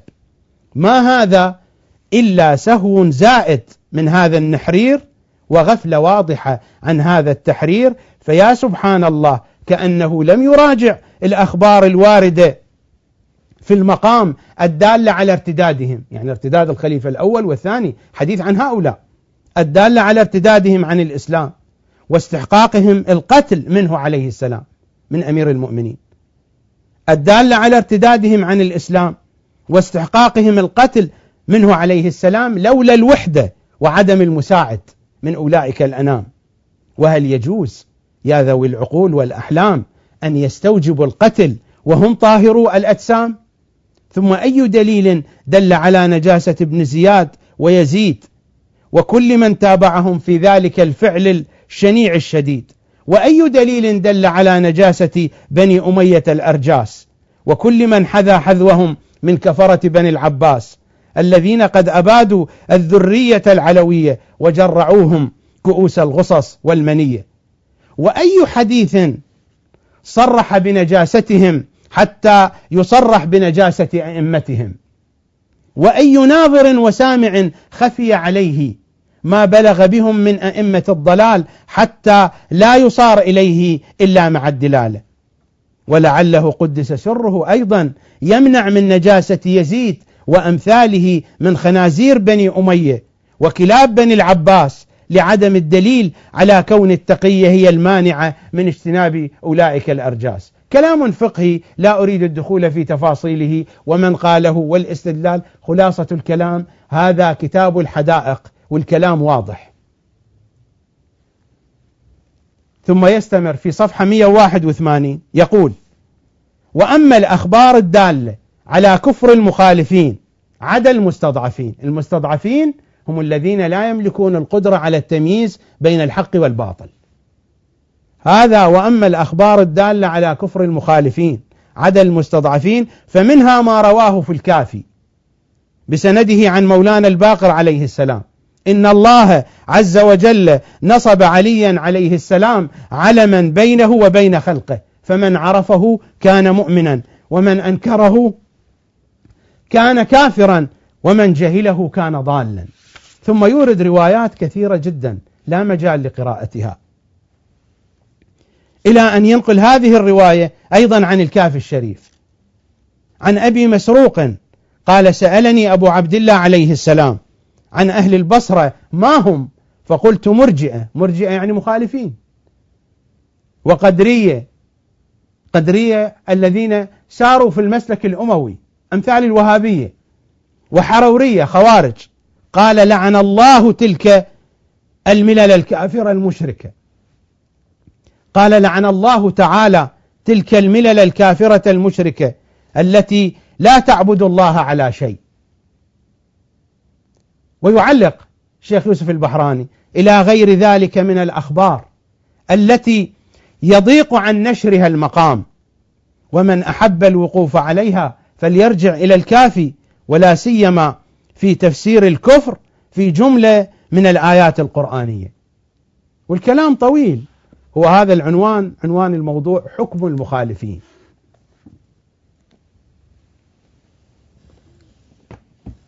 هذا الجزء هو الخامس، وهذا الجزء 18 من الحدائق الناظرة. الحدائق الناظرة فقط أقرأ العناوين: الأخبار الدالة على كفر المخالفين. الموضوع طويل. في وجوب التبري من المخالفين، في أن المخالف ليس مسلما على الحقيقة، في أن المخالف كافر في نفس الأمر. في نفس الأمر يعني في الواقع، بحسب الواقع، بحسب الباطن والحقيقة. في أن المخالف كافر في نفس الأمر. في أن غير المستضعف ناصبي، يعني جميع المخالفين نواصب. ويورد الرواية المنقولة عن الإمام الهادي: محمد بن علي بن عيسى يكتب إلى الإمام الهادي: أسأله عن الناصب هل أحتاج في امتحانه إلى أكثر من تقديمه الجبت والطاغوت واعتقاد إمامتهما؟ فرجع الجواب: من كان على هذا فهو ناصب. الجواب من الإمام الهادي: من اعتقد إمامة الرجلين فهو ناصب. هذا هو الحدائق الناظرة، الكتاب الأول الفقهي في المدرسة الإخبارية الشيعية. وهذا هو جواهر الكلام، الكتاب الفقهي الأول في المدرسة الشيعية الأصولية. هذا الجزء 8. لنقرأ ماذا ذكر صاحب الجواهر في الجزء 8 صفحة 34 و35. يقول: فالظاهر إلحاق المخالفين بالمشركين، يعني المخالفين مشركون، فالظاهر إلحاق المخالفين بالمشركين في ذلك لاتحاد الكفر الإسلامي والإيمان فيه، لأنه كافر إسلاما وإيمانا. بل لعل هجاؤهم على رؤوس الأشهاد من أفضل عبادة العباد، ما لم تمنع التقية. هذا جواهر الكلام، هذا ليس كتاب من الكتب التي يمكن أن توصف بالضعف. هذه استنباطات شرعية وأحكام فقهية فقهاء، بل لعل هجاءهم على رؤوس الأشهاد من أفضل عبادة العباد ما لم تمنع التقية، وأولى من ذلك غيبتهم التي جرت سيرة الشيعة عليها في جميع الأعصار والأمصار، علماؤهم وأعوامهم حتى ملأوا القراطيس منها، بل هي عندهم من أفضل الطاعات وأكمل القربات، فلا غرابة في دعوى تحصيل الإجماع كما عن بعضهم، بل يمكن دعوى كون ذلك من الضروريات فضلا عن القطعيات. هذه قضية ضرورية أصلا لا تقليد فيها. إلى أن يقول: لا يخفى على الخبير الماهر الواقف على ما تضافرت به النصوص بل تواترت. من ماذا؟ ماذا يقول؟ لا يخفى على الخبير الماهر الواقف على ما تضافرت به النصوص بل تواترت على أي شيء من لعنهم وسبهم وشتمهم وكفرهم، وأنهم مجوس هذه الأمة وأشر من النصارى وأنجس من الكلاب. ماذا يقول الشيخ الوائلي؟ هذا هو كتاب جواهر الكلام، هذا الجزء الثامن، هذا الجزء السابع من كتاب جواهر الكلام، الكتاب الشيعي الأول في الحوزة الشيعية الأصولية، صفحة 669. يقول: وهو يتحدث في كتاب الجهاد، يتحدث عن واقعة الجمل: ويخطر في البال أن عليا عليه السلام كان يجوز له قتل الجميع إلا خواص شيعته. يتحدث عن قضية أن أمير المؤمنين ما قتل أهل الجمل بكاملهم، يقول هو يجوز له، لكنه لحكم ما فعل ذلك الأمر. ويخطر في البال أن عليا عليه السلام كان يجوز له قتل الجميع إلا خواص شيعته، لأن الناس جميعا قد ارتدوا بعد النبي صلى الله عليه وآله يوم السقيفة إلا 4: سلمان وأبو ذر والمقداد وعمار، ثم رجع بعد ذلك أشخاص، والباقون استمروا على كفرهم حتى مضت مدة أبي بكر وعمر وعثمان، فاستولى الكفر عليهم أجمع حتى آل الأمر إليه عليه السلام، ولم يكن له طريق إلى إقامة الحق فيهم إلا بضرب بعضهم بعضا، وأيهم قتل كان في محله إلا خواص الشيعة الذين لم يتمكن من إقامة الحق بهم خاصة. هذا جواهر الكلام، وهذا هو الجزء السابع. فماذا يقول شيخنا الوائلي رضوان الله تعالى عليه، وماذا يقول الذين يسيرون في هذا المسلك وفي هذا المنهج؟ هل يقول بأن جواهر الكلام كتاب ليس معتبر عند الشيعة، أم يقول أن الحدائق كتاب ليس معتبر عند الشيعة؟ ماذا يقول السيد الخوئي والشيخ الوائلي من مدرسة السيد الخوئي؟ وهذا هو التنقيح في شرح العروة الوثقى لسيدنا الخوئي رضوان الله تعالى عليه. هذا هو الجزء الثاني من التنقيح، صفحة 86. ماذا يقول السيد الخوئي تحت عنوان نجاسة النواصب، وهم الفرقة الملعونة التي تنصب العداوة وتظهر البغضاء لأهل البيت عليهم السلام، كمعاوية ويزيد لعنهم الله، ولا شبهة في نجاستهم وكفرهم. وهذا للأخبار الواردة في كفر المخالفين، كما تأتي جملة منها عن قريب، لأن الكفر فيها إنما هو في مقابل الإيمان، ولم يرد منه ما يقابل الإسلام، يحكم بإسلامهم ظاهرا في زمن الغيبة. إلى أن يقول: فإن الله تبارك وتعالى لم يخلق خلقا، وهذه رواية، أنجس من الكلب، وإن الناصب لنا أهل البيت لأنجس منه. والسيد الخوئي يعلق يقول: ثم إن كون الناصب أنجس من الكلب لعله من جهة أن الناصب نجس من جهتين، وهما جهة ظاهره وباطنه، لأن الناصب محكوم بالنجاسة الظاهرية لنصبه، كما أنه نجس من حيث باطنه وروحه، وهذا بخلاف الكلب لأن النجاسة فيه من ناحية ظاهرة فحسب. ويقول أيضا في صفحة 100 من الجزء الثاني من التنقيح، يقول: فالصحيح الحكم بطهارة جميع المخالفين، هاي الطهارة الظاهرية، فالصحيح الحكم بطهارة جميع المخالفين للشيعة الاثني عشرية وإسلامهم ظاهرا بلا فرق في ذلك بين أهل الخلاف وبين غيرهم، وإن كان جميعهم في الحقيقة كافرين، وهم الذين سميناهم بمسلم الدنيا وكافر الآخرة. هذا هو رأي السيد الخوئي، تقدم كلامه قبل قليل، وهذا الرأي النهائي أنه يسميهم بمسلم الدنيا وكافر الآخرة. هذا مرجع الطائفة في زمانه، والشيخ الوائلي هو من أبناء هذه المدرسة. السيد الخميني المرجع الثاني صاحب المرجعية الواسعة، وهذه هي الوصية، وصية السيد، الوصية السياسية الإلهية، آخر شيء كتبه السيد وتوفي، وقرأت بعد وفاته رضوان الله تعالى عليه. ماذا يقول في الوصية؟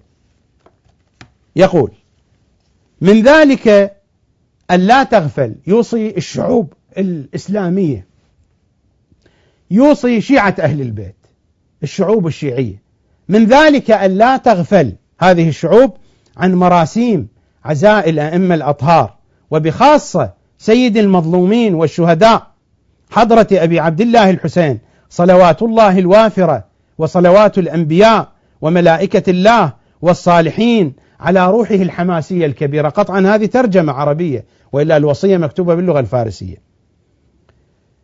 ولتعلم هذه الشعوب أن تعاليم الأئمة عليهم السلام لإحياء هذه الملحمة التاريخية الإسلامية، وما ينصب من لعن على ظالمي أهل البيت، مطلقا ظالمي أهل البيت من أولهم إلى آخرهم، وما ينصب من لعن على ظالمي أهل البيت إنما هو بأجمعه يمثل صرخة الشعوب البطولية بوجه الحكام الظلمة على مر التاريخ وإلى الأبد. وتعلمون أن لعن بني أمية لعنة الله عليهم والحديث عن ظلمهم مع أنهم قد انقرضوا وراحوا إلى جهنم إنما هو صرخة بوجه ظلمة العالم، وهو إحياء لهذه الصرخة الحسينية المبيدة للظالمين. ومن اللازم أن تذكر في النياحة وأشعار الرثاء وقصائد الثناء على أئمة الحق عليهم السلام بشكل قارع، فجائع ظلم الظالمين في كل عصر ومصر وفي هذا العصر. ويستمر في كلامه إلى أن يقول: ولنعلم جميعا أن ما يبعث على الوحدة بين المسلمين هو هذه الشعائر السياسية. يعني الإمام يريد الوحدة على أساس هذا اللعن. ولنعلم جميعا أن ما يبعث على الوحدة بين المسلمين، لأن الوحدة إما أن تبنى على الحقائق وإما أن تبنى على الأباطيل، والمبني على الأباطيل أيضا أباطيل. ولنعلم جميعا أن ما يبعث على الوحدة بين المسلمين هو هذه الشعائر السياسية التي تحفظ هوية المسلمين، وخاصة شيعة الأئمة الاثني عشر عليهم صلوات الله وسلامه. هذا هو كلام مرجع آخر من مراجع عصرنا، وهو السيد الخميني، وله كلام أقسى من هذا بكثير في كتبه الفقهية وفي كتبه العرفانية. إذن ماذا يقول شيخنا الوائلي؟ إذا ممكن في الكنترول أن يعاد النص الذي عرض قبل قليل، نص كلام الشيخ الوائلي. أمر كتبنا بين يديك، إذا استطعت أن توجد لي كتاب من كتبنا المعتبرة، وليس كل كتاب معتبر، هذه نقطة يجب أن تلتفتوا إليها. عند أهل السنة كتب تسب أهل البيت، ولكن لا نحمل على السنة نسبة تلك الكتب، ولا نقول أنها منسوبة لأهل السنة أبدا، لأن أهل السنة يعلمون منزلة أهل البيت عند الله عز وجل. وعندنا أيضا بعض الكتب التي لا تعترف بها قاعدتنا، أو بالأحرى لا تعترف بها جماعتنا. يعني المفروض أكو عندنا ما هو متفق عليه بين الشيعة، احنا عندنا صحابة رسول الله موضع تقديرنا وتكريمنا، نعم نقيم بهم صحيح. طبعا انت ما تريد من عندي انا اجعل المغيرة بن شعبة مثل عمر بن الخطاب. عمر بن الخطاب بما الى من انجاز انا ما اجعل حال المغيرة بن شعبة ابدا، اقيم منزلة هذا ومنزلة هذا، اما اني اشتم لا. وكما اقيم بين عمر وبين المغيرة اقيم ايضا بين عمر وبين غيره من الصحابة، وهم الصحابة كانوا يقيم بعضهم بعضا. اما السب احنا ما عندنا شيء من السب في مثل هذا الا عملية ردود فعل من بعض الجهال. إذا كان الشيخ الوائلي لسان الشيعة فهذا كلام فقهاء الشيعة، فأين كلامه من كلام فقهاء الشيعة؟ هل أن الأجواء هي أجواء تقية؟ التقية لا وجود لها في زماننا، الكتب موجودة والمعلومات موجودة، وليكن معلوما عندكم. ادخلوا على مواقع الوهابية فإن الوهابية قد فتشت كتبنا سطرا سطرا واستخرجوا كل هذه الأشياء ويعرفونها. هذه القضايا ليست خافية على الوهابية ولا على غيرهم. القضية قضية في أحسن الأحوال حيرة بين المهم والأهم، وإن كان يبدو من خلال تتبع مجالس الشيخ الوائلي أن الشيخ الوائلي يميل إلى هذه الآراء، لأن المشكلة أن الشيخ الوائلي ليس عنده اطلاع على حديث أهل البيت. دراسة الشيخ الوائلي في الغالب هي في الفكر المخالف لأهل البيت. دراسته في كلية الفقه، كلية الفقه الدراسة الموجودة فيها مخلوطة، هناك الكثير من الفكر المخالف لأهل البيت كان يدرس ولا زال في كلية الفقه، ثم بعد ذلك انتقل إلى جامعة بغداد أخذ الماجستير الشيخ الوائلي، ثم انتقل إلى مصر من جامعة القاهرة أخذ شهادة الدكتوراه. نحن نشكل على المنهج الحوزوي، نقول بأن المنهج الحوزوي لا يدرس من حديث أهل البيت إلا نسبة ربما أقل من 20% من حديث أهل البيت، وهي الأحاديث الفقهية. ولذلك الطالب يخرج بعد سنين طويلة ولا علم له بحديث أهل البيت إلا في دائرة الأحكام الشرعية، إذا كان معتمدا على المنهج الدراسي فقط. إذا كان هناك علماء يكون عندهم اطلاع على حديث أهل البيت فذلك هو جهدهم الشخصي. الشيخ الوائلي هو يتحدث عن نفسه، يقول بأنه ليس متعمقا حتى في المنهج الحوزوي. هو هذا كتابه تجاربي مع المنبر، حديث وجدانه فيه، لخص فيه حياته. هو الشيخ الوائلي يقول، ماذا يقول؟ تحت عنوان حصيلة تجاربي مع المنبر، صفحة 145،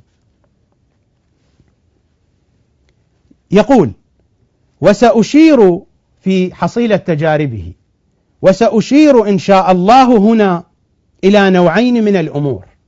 النوع الأول أمور لم أعملها وندمت على ذلك، وأمور عملتها وكان إلى آخره. أنا أذهب إلى موطن الشاهد، قال: وسأشير إن شاء الله هنا إلى نوعين من الأمور. النوع الأول أمور لم أعملها وندمت على ذلك، وأمور عملتها إلى آخره. لنقف عند هذه الأمور التي لم يعملها وندم على ذلك. يقول: وسأبدأ بالقسم الأول الذي ندمت على عدم فعله. وسأبدأ بالقسم الأول الذي ندمت على عدم فعله. يعدد: الأول هو أني لم أكمل الدورات الدراسية المتعلقة بالعلوم الإسلامية. هو يقول لست أنا. الأول هو أني لم أكمل الدورات الدراسية المتعلقة بالعلوم الإسلامية، الفقه وأصول الفقه والفلسفة وكل مشتقات العربية إلى آخره. هو يقول إلى آخره، هذا نص كلامه أنا أنقله، صفحة 146.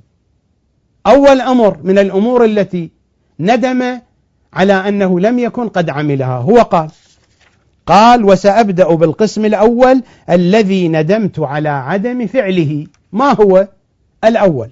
هو أني لم أكمل الدورات الدراسية المتعلقة بالعلوم الإسلامية، الفقه وأصول الفقه والفلسفة وكل مشتقات العربية إلى آخره.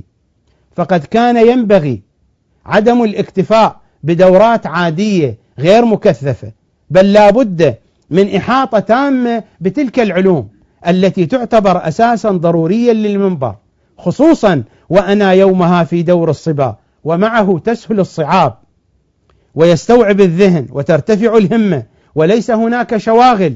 مما جد بعد ذلك لقد برهنت لي تجاربي أن الخطيب ينبغي أن يكون على دراية تامة بالعقائد والأحكام وما هو لصيق بأفق المعرفة الإسلامية، ولكن الشيخ ما كان قد تعمق في هذه الأمور.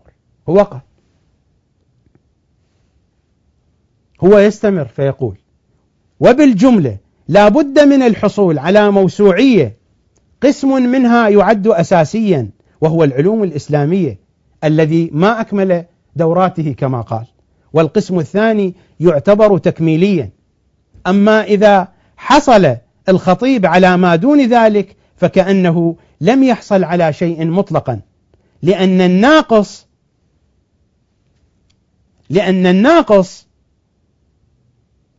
كلا شيء، لأن الناقص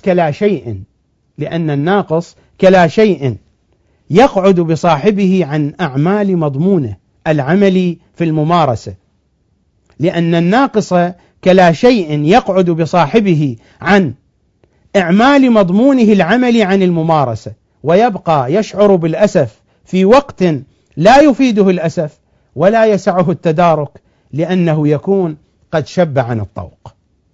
وهو يقول مما ندمت عليه أشد الندم تضييع كثير من وقت كان من الممكن أن لا يضيع ولا نخسر ثماره. كانت هناك اجتماعات وصداقات وأعمال كلها مضيعة للوقت، ومن البداهة بمكان أهمية الوقت لأنه محدود، وهو كما قيل إن لم تقطعه قطعك. هذه القضية لأنها تأكل مع الشيخ الوائلي وتشرب، قضية عدم إكماله للدورات الدراسية بشكل مكثف، يذكرها هنا ويذكرها في مكان ثاني لو لم تكن القضية مهمة، حتى لا يقول أحد بأنه قال هنا شيئا ربما نسي. مرة ثانية يذكر هذه القضية في صفحة 122 يقول وقد عانيت كثيرا مما أسعى الآن متى؟ وهذا في آخر أيام عمره، هذا الكتاب كتبه في آخر أيام عمره. وقد عانيت كثيرا مما أسعى الآن إلى تلافيه، وهو عدم إكمال دورات كاملة في الفلسفة وأصول الفقه وقواعد الفقه، وذلك لتعذر، وهذه ليس فيها معارف أهل البيت، هذه أحكام، فما بالك بفكر أهل البيت وحديث أهل البيت. لذلك أنتم تابعوا مجالس الشيخ الوائلي، صحيح مجالس جميلة، أسلوبه في الإلقاء حلو، قصص جميلة، لكنها خلية من حديث أهل البيت، وفي كثير منها مخالفة لأهل البيت، وبعض المجالس مغلقة من الأول إلى الأخير بعيدة عن أهل البيت. هل سمعتم مرة تحدث الشيخ الوائلي عن مقامات أهل البيت؟ هل سمعتم مرة تحدث الشيخ الوائلي عن معرفة أهل البيت، عن معرفة إمام زماننا؟ ومن لم يعرف إمام زمانه مات ميتة جاهلية. ماذا يصنع الناس بآيات الميراث ويذكر الآراء التي قالها أبو حنيفة وابن حنبل وفلان وفلان؟ ماذا ينتفعون من ذلك؟ ماذا ينتفع الناس حينما يحدثهم عن أحكام الجاهلية؟ ماذا ينتفع الناس حينما يكون الحديث عن قصص الشعراء والخلفاء؟ أي شيء ينتفع الناس من ذلك؟ وقد عانيت كثيرا مما أسعى الآن إلى تلافيه، هذه أيامه الأخيرة من حياته، وهو عدم إكمال دورات كاملة، يعني بقي على هذا الحال إلى أيامه الأخيرة، وهذا كتبه في آخر أيامه. وقد عانيت كثيرا هذه صفحة 122. مما أسعى الآن إلى تلافيه وهو عدم إكمال دورات كاملة في الفلسفة وأصول الفقه وقواعد الفقه، وذلك لتعذر التوفر على إكمالها مع الإيفاء بمتطلبات الخطابة الأخرى. ولكني أعترف أن هذا خطأ كبير سيتعب الخطيب المحترم في مستقبل أيامه، فإن ما يربحه الخطيب من معلومات على حساب العلوم الأساسية لا يساوي كثيرا، بعكس ما لو أتقن العلوم الأساسية، فبوسعه بعد ذلك أن يحصل على ما يريد من المكملات. إن هذه نصيحة أوجهها إلى كل من يريد سلوك درب الخطابة. هذا هو شأن شيخنا الوائلي. الثقافة التي يحملها ثقافة مخالفة لأهل البيت مرات عديدة وكثيرة، ولو أريد أن أثبت ذلك أستطيع أن آتي بالمجالس، لكن هذا يحتاج إلى أيام وليالي. مرات عديدة الشيخ الوائلي يقول بأن هذا الشيء ليس موجودا في الكتب الشيعية، وهو موجود وبكثرة، وورد في روايات كثيرة عن الأئمة.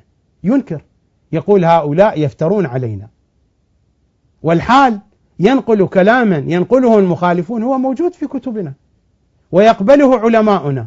ومثال على ذلك الكلام الذي قاله قبل قليل: وهذه مصادرنا. لا أريد أن أحمل هذه الأمور محملا سيئا. أقول بأن ما يذكره الوائلي هو شيخ مهم، هو شيء مهم. أقول بأن ما يذكره الشيخ الوائلي هو شيء مهم، ولكن أين الأهم؟ لماذا يترك الأهم؟ لماذا تترك ثقافة أهل البيت وفكر أهل البيت؟ القضية الأعجب أن مجالس الوائلي مشحونة بحديث المخالفين دائما. ليس في مجالس الوائلي شيء خلي من كلام المخالفين لأهل البيت إلا المصيبة، ومع ذلك هو في كتابه هنا يندم على أنه كان يقرأ المصيبة بالطريقة المتعارفة. في صفحة 218 يقول: وأختم هذا الفصل بموقفي من هذا الموضوع، أي موضوع قراءة المصيبة. لقد درجت في بداية قراءتي في المجالس على الأسلوب السائر والنمط الدارج في ذكر المصيبة بغثها وسمينها، بل ربما أكدت بعض القضايا في ذلك، وهي مما إذا ذكرته الآن أشعر بعدم الرضا منه. وسبب ذلك أولا غلبة التيار السائد وعدم وجود النقد في هذا المضمار، إلى آخر الكلام، إلى أن يقول: وحين وصلت إلى هذا الحد، يعني بعد ما بلغ المبلغ الكبير من العمر وصارت عنده تجربة، بدأ يحاول أن يتجرد من ذكر المصيبة. يقول: وحين وصلت إلى هذا الحد وقفت أمامي عقبة الطفرة، أي طفرة يعني أن يكون المجلس من دون مصيبة، فليس من الممكن تقليص موضوع المصيبة بطفرة، بل وحتى بالتدريج فضلا عن الطفرة. الناس لا تقبل ذلك. فيقول في صفحة 219: فشرعت أجسد نسبيا ذلك الأمر حيث أقلل من طول المدة. تلاحظون المجالس الأخيرة شيخ الوائلي أخذ يقرأ شيء بسيط، لا يقرأ مصيبة. فشرعت أجسد نسبيا ذلك الأمر حيث أقلل من طول المدة بذلك، كما أختار للمصيبة والمصاب ما لا يهبط بهما. يقول: وتعرضت من أجل ذلك إلى كثير من الحث ومن الطلبات بتطويل المدة وتكثيف الكمية، حتى من جماعة من المثقفين الذين درسوا في أوروبا، وكأن الذين يدرسون في أوروبا لهم شأن آخر يختلف عن شأن الشيعة. وأعتقد أن لذلك علاقة بالواقع الاجتماعي لهذه الطائفة وما تتعرض له من ضغوط، مما يدفع على طلب التنفيس. يعني أن الشيعة يحبون البكاء وذكر المصيبة لا لقضية الحسين، وإنما للآلام التي تعرض لها الناس. وأعتقد أن لذلك علاقة بالواقع الاجتماعي لهذه الطائفة وما تتعرض له من ضغوط، مما يدفع على طلب التنفيس الذي هو الحزن والبكاء. وحيث أن البعض قد يرى أن من الضعف والركة أن يبكي فينتقل إلى غطاء البكاء على الحسين، ففيه بالإضافة للتنفيس وعد بالثواب والجزاء الكريم. وعلى كل حال فإن كل من الزمن ومستوى الذهنية العامة والعوامل الاجتماعية الأخرى هي التي ستعطي الفصل في ذلك. نسأل الله أن يجعل مقاصدنا سليمة واتجاهنا لخدمة مقام آل محمد. وهذا كلامه تم. يعني الشيخ الوائلي الجزء الذي يخلو من التأثر بحديث المخالفين هو المصيبة، فهو نادم على ما قرأ من المصيبة وبدأ يقللها. هذه مسائل تقتضي التوقف عندها، مسائل تقتضي التساؤل. إلى آخر أيامه ما سمعته مرة يدعو في مجلس من المجالس للإمام الحجة. لماذا؟ لا أدري. هذا سؤال كبير، وهذه قضية منهج. مثل ما يطالب بدفن السرداب بالتراب، مع أن الشيخ الوائلي يعني صاحب إحساس وشعور مرهف، لأنه شاعر وأديب، وشعره يمتاز بالرومانسية. شعر الشيخ الوائلي، إذا الآن في زماننا يقولون فلان رومانتيك أو رومانسي بالتعبير العربي بين الأدباء، يقولون عنه بأنه رقيق الحاشية. الشيخ الوائلي رقيق الحاشية، لو تقرؤون أشعاره رقيقة جدا، يحن إلى ملاعب الصبا، ملاعب صباه وملاعب صبا أطفاله، يحن إلى تراب بلاده في العراق. فلماذا يجد حنينا لتراب بلاده في العراق ولملاعب صباه في أشعاره ويحن إلى أصدقائه؟ لكن حين يصل الكلام إلى آثار الإمام الحجة، وهي آثار شرعية وقدسية وفيها أعمال وعبادات، تدفن بالتراب. لماذا؟ هذا منهج، وهذا منهج لا أريد أن أصفه بأكثر من أن هذا المنهج يقدم المهم على الأهم. لا أريد أن أقسو على هذا المنهج، أقول منهج يقدم المهم على الأهم، وتلك هي الطامة الكبرى. المنهج الذي يقدم المهم على الأهم منهج فاسد، ليس منهجا سليما، لا بحكم العقل ولا بحكم الشرع. نحن مثلا إذا أردنا أن نذهب إلى ديوان الشيخ الوائلي، هذا هو ديوان الشيخ الوائلي رضوان الله تعالى عليه. نظرة سريعة إلى ديوان الشيخ الوائلي. طبعا هذه الطبعة هي الطبعة التي طبعت بعد وفاته. هناك طبعة طبعت أيام حياته، أنا صورت المقدمة منها لأنني أحتاجها. هذه هي المقدمة من الديوان الأول للشيخ الوائلي الذي طبع أيام حياته. أما هذه الطبعة طبعت بعد وفاته رضوان الله تعالى عليه، حذفت منها المقدمة، لأن هذا الذي جمع الكتاب وأعاد طباعته وجعل له مقدمة سمير شيخ الأرض، رفع المقدمة الأصلية من الكتاب التي كتبها الشيخ الوائلي.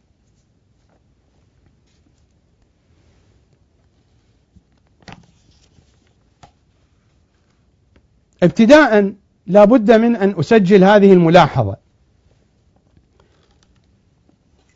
أن الأدب الحسيني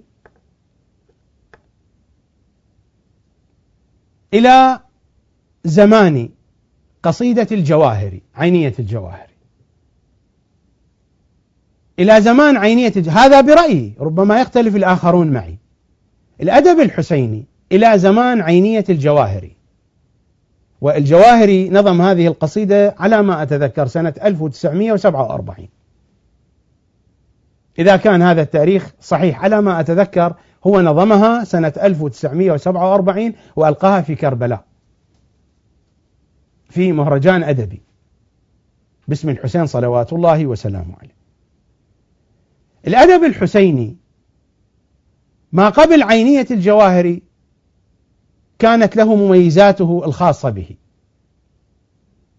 وكان أبرز الشعراء شاعران في ساحة الأدب الحسيني السيد حيدر الحلي والسيد جعفر الحلي، أبرز الشعراء الذين برزوا في تلكم الفترة، وربما تبعهم بعد ذلك السيد رضا الهندي والسيد باقر الهندي والسيد الهاشمي، مجموعة من الشعراء. ولكن قصيدة الجواهر العينية أحدثت نقلة في طريقة التعبير الشعري، ولذلك الكثير من الشعراء بعد قصيدة الجواهري، وأنا دائما أقول بأن قصيدة الجواهري صحيح هي يعني جاوزت 60 بيتا بشيء قليل، أقول كل بيت منها قصيدة. عينية الجواهري القصيدة التي كل بيت فيها قصيدة.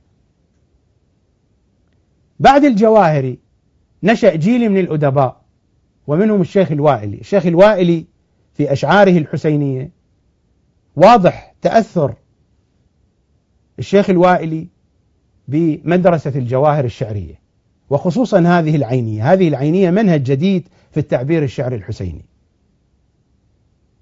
لكن بحسب تقييمي الشخصي أقول بأن أبرز الشعراء الحسينيين والذين جاءوا بشعر حسيني جديد بعد الجواهري هو الشيخ الوائلي، ولربما كان أيضا للشيخ مهدي مطر، وهو من أساتذة الشيخ الوائلي، وهو أيضا رقيق الحاشية. الشيخ مهدي مطر له تأثير في أدب الشيخ الوائلي، لكن يبقى الشيخ الوائلي هو الرقم الأول في ساحة الأدب الحسيني بعد قصيدة الجواهري. وإن شاء الله إذا سنحت فرصة نتحدث عن الأدب الحسيني سأتناول الأدب الحسيني في ديوان الشيخ الوائلي رضوان الله تعالى عليه. لا بد أن أسجل هذه النقطة، وهذه النقطة في غاية الأهمية. وهو أصلا قال هذا الكلام في مقدمته، المقدمة في الطبعة الأولى والتي هي غير موجودة في هذه الطبعة التي بين يدي. هو قال ماذا قال؟ قال هكذا: كان من أهم الأمور التي دفعتني للتعجيل بطبع هذا الديوان، قلت الطبعة الأولى كانت في أيام حياته، كان من أهم الأمور التي دفعتني للتعجيل بطبع هذا الديوان التعجيل بإبراز مسار جديد في أدب الطف، وذلك أن أدب الطف وخصوصا في القرون الثلاثة الأخيرة سار على وتيرة واحدة من حيث الشكل والمضمون إلى آخر الكلام. مرادي أن من أهدافه في نشر ديوانه هو المساهمة الواضحة في تجديد الأدب الحسيني، وقد نجح في ذلك كثيرا الشيخ الوائلي لمن أراد أن يدرس ملامح الأدب الحسيني في شعر الشيخ الوائلي. نحن وديوان الشيخ الوائلي. الشيخ الوائلي نظم قصائد في النبي، في أمير المؤمنين، في الزهراء، في سائر الأئمة، لكن الشيء الغريب أن هذا الديوان يخلو من قصيدة تذكر الإمام الحجة ولو ببيت واحد. شيء غريب جدا. ربما عند الشيخ الوائلي قصائد ما نشرت، وهذا شيء موجود عند الشعراء، وهو أشار إلى ذلك، لكنه ما أشار إلى قصائد تتعلق بأهل البيت. قال بأن هناك قصائد لظروف ما، مثل قصيدة مثلا عن السيد الصدر، هذه القصيدة مثلا ما كان قد نشرها الشيخ الوائلي في سالف الأيام، عن السيد محمد باقر الصدر لقضايا سياسية مثلا. بعض القصائد ربما لا ينشرها الشاعر لظرف، لكن قصيدة عن الإمام الحجة لا يوجد مانع من نشرها. ربما قد يكون عند الشيخ الوائلي قصائد عن الإمام الحجة، وأنا أشك في ذلك، لا دليل على ذلك، ولكن أقول ربما نجعل هذه الاحتمالات مفتوحة. لكن حين طبع الديوان ألا يجد الشيخ الوائلي بأن هذا الديوان تنقصه قصيدة عن الإمام الحجة؟ المفروض حين الطبع ينظم قصيدة ولو أبيات قليلة عن الإمام الحجة. هناك قصيدة عنوانها صلاة الحب، صفحة 157، مؤرخة 15 شعبان 1418 ليس فيها ذكر للإمام الحجة أبدا.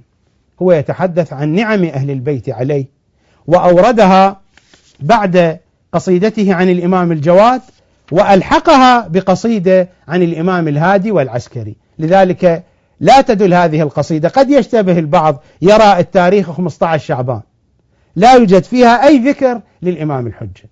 أنا قلبت الديوان من أوله إلى آخره لم أجد أي ذكر للإمام الحجة في هذا الديوان. الأنكى من ذلك، يعني أنا لا أتحدث هنا عن أدونيس ولا عن نزار القباني ولا أتحدث عن بدر شاكر السياب ولا عن أحمد شوقي، أنا أتحدث عن الشيخ الوائلي، عن عملاق المنبر الحسيني، عن رمز من رموز الثورة الحسينية، وعن رمز من رموز التشيع. لذلك حين أثير هذه الأمور، هذه لا تثار على أحمد شوقي، هذه لا تثار على نزار قباني. قلنا فلربما أن الشيخ ما صار عنده مجال أن يكتب عن الإمام الحجة، فلربما هو يهدي الكتاب إلى الإمام الحجة إهداء. فلنذهب إلى الإهداء. لمن أهدى كتابه؟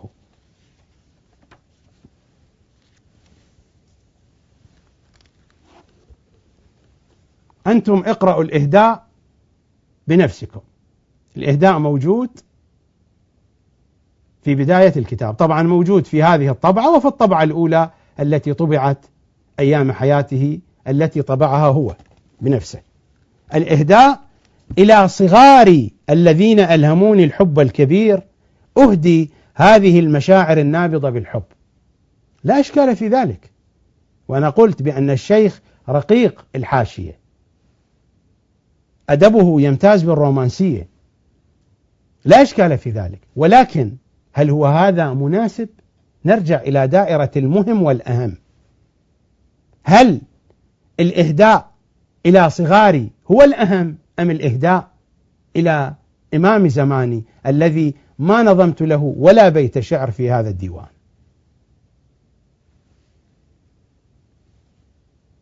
وحين أقلب عناوين القصائد مثلا، أتعلمون كم بيت شعر نظم في أطفاله؟ المطبوع في هذا الديوان أكثر من 400 بيت، أنا حسبتها، أكثر من 400 بيت شعر نظم الشيخ الوائلي في أطفاله. مثلا عناوين قصائد من القصائد التي نظمها: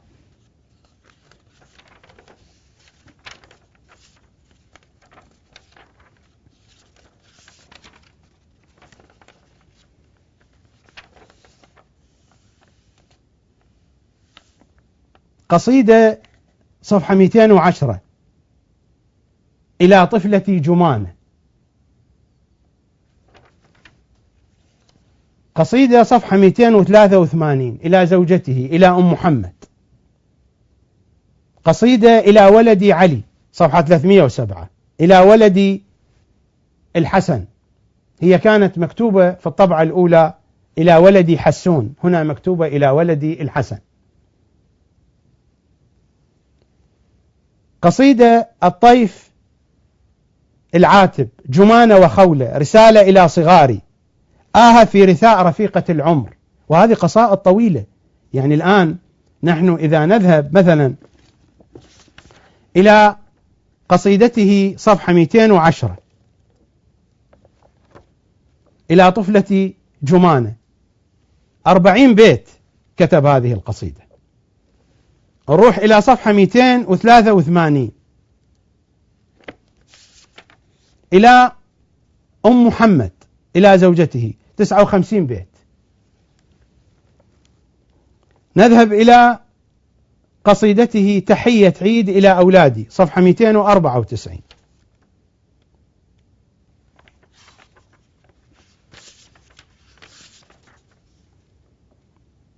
واحد 41 بيت. هذه قصيدته إلى النجف الأشرف وهو يحن إلى رملها، وادي الغري وحقي رملك وهو مشتاقه في غدوة ومساء، أترى وطيفك يستبد بمقلتي، وادي الغري وحق رملك وهو مشتاقه في غدوة ومساء، أترى وطيفك يستبد بمقلتي، أنساك لا ورمالك السمراء. يحن إلى مرابعه الأولى وإلى ملاعب الصبا، لكن حين يكون الحديث عن سرداب الغيبة يدفن بالتراب، إلى ملاعب صبا الإمام الحجة تدفن بالتراب. وهنا لا يحن إلى أرض الغري في خطابه لأنها أرض علي، يتحدث في قضية وجدانية إنسانية. إذا نذهب إلى صفحة 307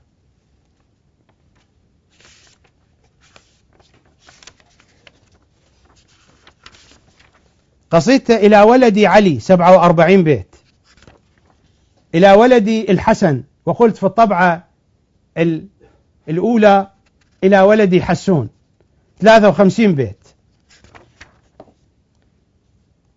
الطيف العاتب لولده محمد حسين 42 بيت، جمانة وخولة ابنتاه 58 بيت، رسالة إلى صغاري 34 بيت، وآهة في رثاء رفيقة العمر 408 31 بيت. إذا نلقي نظرة على مختلف القصائد، مثلا قصيدته وافد مصر 175 صفحة 175، وافد مصر هذه القصيدة قصيدة طويلة ألفها للترحيب بعبد الفتاح عبد المقصود الكاتب المصري المعروف حين جاء لزيارة النجف.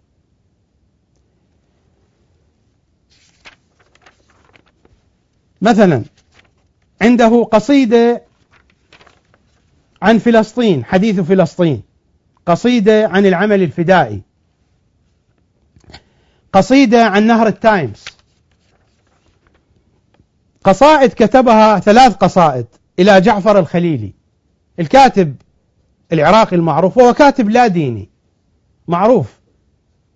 جعفر الخليلي هو من العائلة العلمية آل الخليلي في النجف، من جيل خرجوا ورفضوا الدين، أمثال الجواهري وصالح بحر العلوم، جعفر الخليلي، هؤلاء أبناء عوائل العلمية ما بين الثلاثينات والعشرينات والأربعينات، خرجوا من جو النجف، من جملتهم جعفر الخليلي، وهو رجل لا ديني لا علاقة له بالدين. 3 قصائد، أنا لا أشكل على هذه المعاني، هذه قضايا وجدانية وعلاقات وصداقات وعواطف عائلية أبدا، لكن أقول هذه قضايا مهمة، فأين الأهم؟ أين إمام زماننا؟ المشكلة مثلا هناك قصيدة يكتبها إلى الشاعرة العراقية نازك الملائكة، أسرار الحج، صفحة 485، وهي تجيبه بقصيدة أيضا. قلت المشكلة إيش؟ المشكلة في كتابته لنازك الملائكة، المشكلة في كل هذا الجو. هناك قصيدة يكتبها مثلا لأستاذه طرد المرارة 240 صفحة 240، الأستاذ المصري الذي كان يدرسه بدار العلوم الدكتور أحمد الحوفي، قصيدة بعنوان طرد المرارة 240، يهنئه على إجراء عملية جراحية. قصائد كثيرة، الديوان مليء، أنا آتي بأمثلة، الوقت ما يكفي لقراءة كل العناوين. قصيدة مثلا عن جنون البقر، حينما كان في لندن وشاع الخبر عن جنون البقر كتب قصيدة عن جنون البقر صفحة 267. بلندن بالأمس دوى خبر قد أرعب الناس حين انتشر، إلى آخر القصيدة. قصيدة عن السيد المسيح صفحة 258 عنوانها نبي السلام بمناسبة ولادة المسيح، كتب الكون عنه في تقريره أنه الكون كله في صغيره، إلى آخر القصيدة، وهي قصيدة تصل أبياتها إلى 52 بيت. هناك مثلا قصيدة الخوف من المجهول صفحة 238. نقرأ صفحة 238 أبيات قصيدة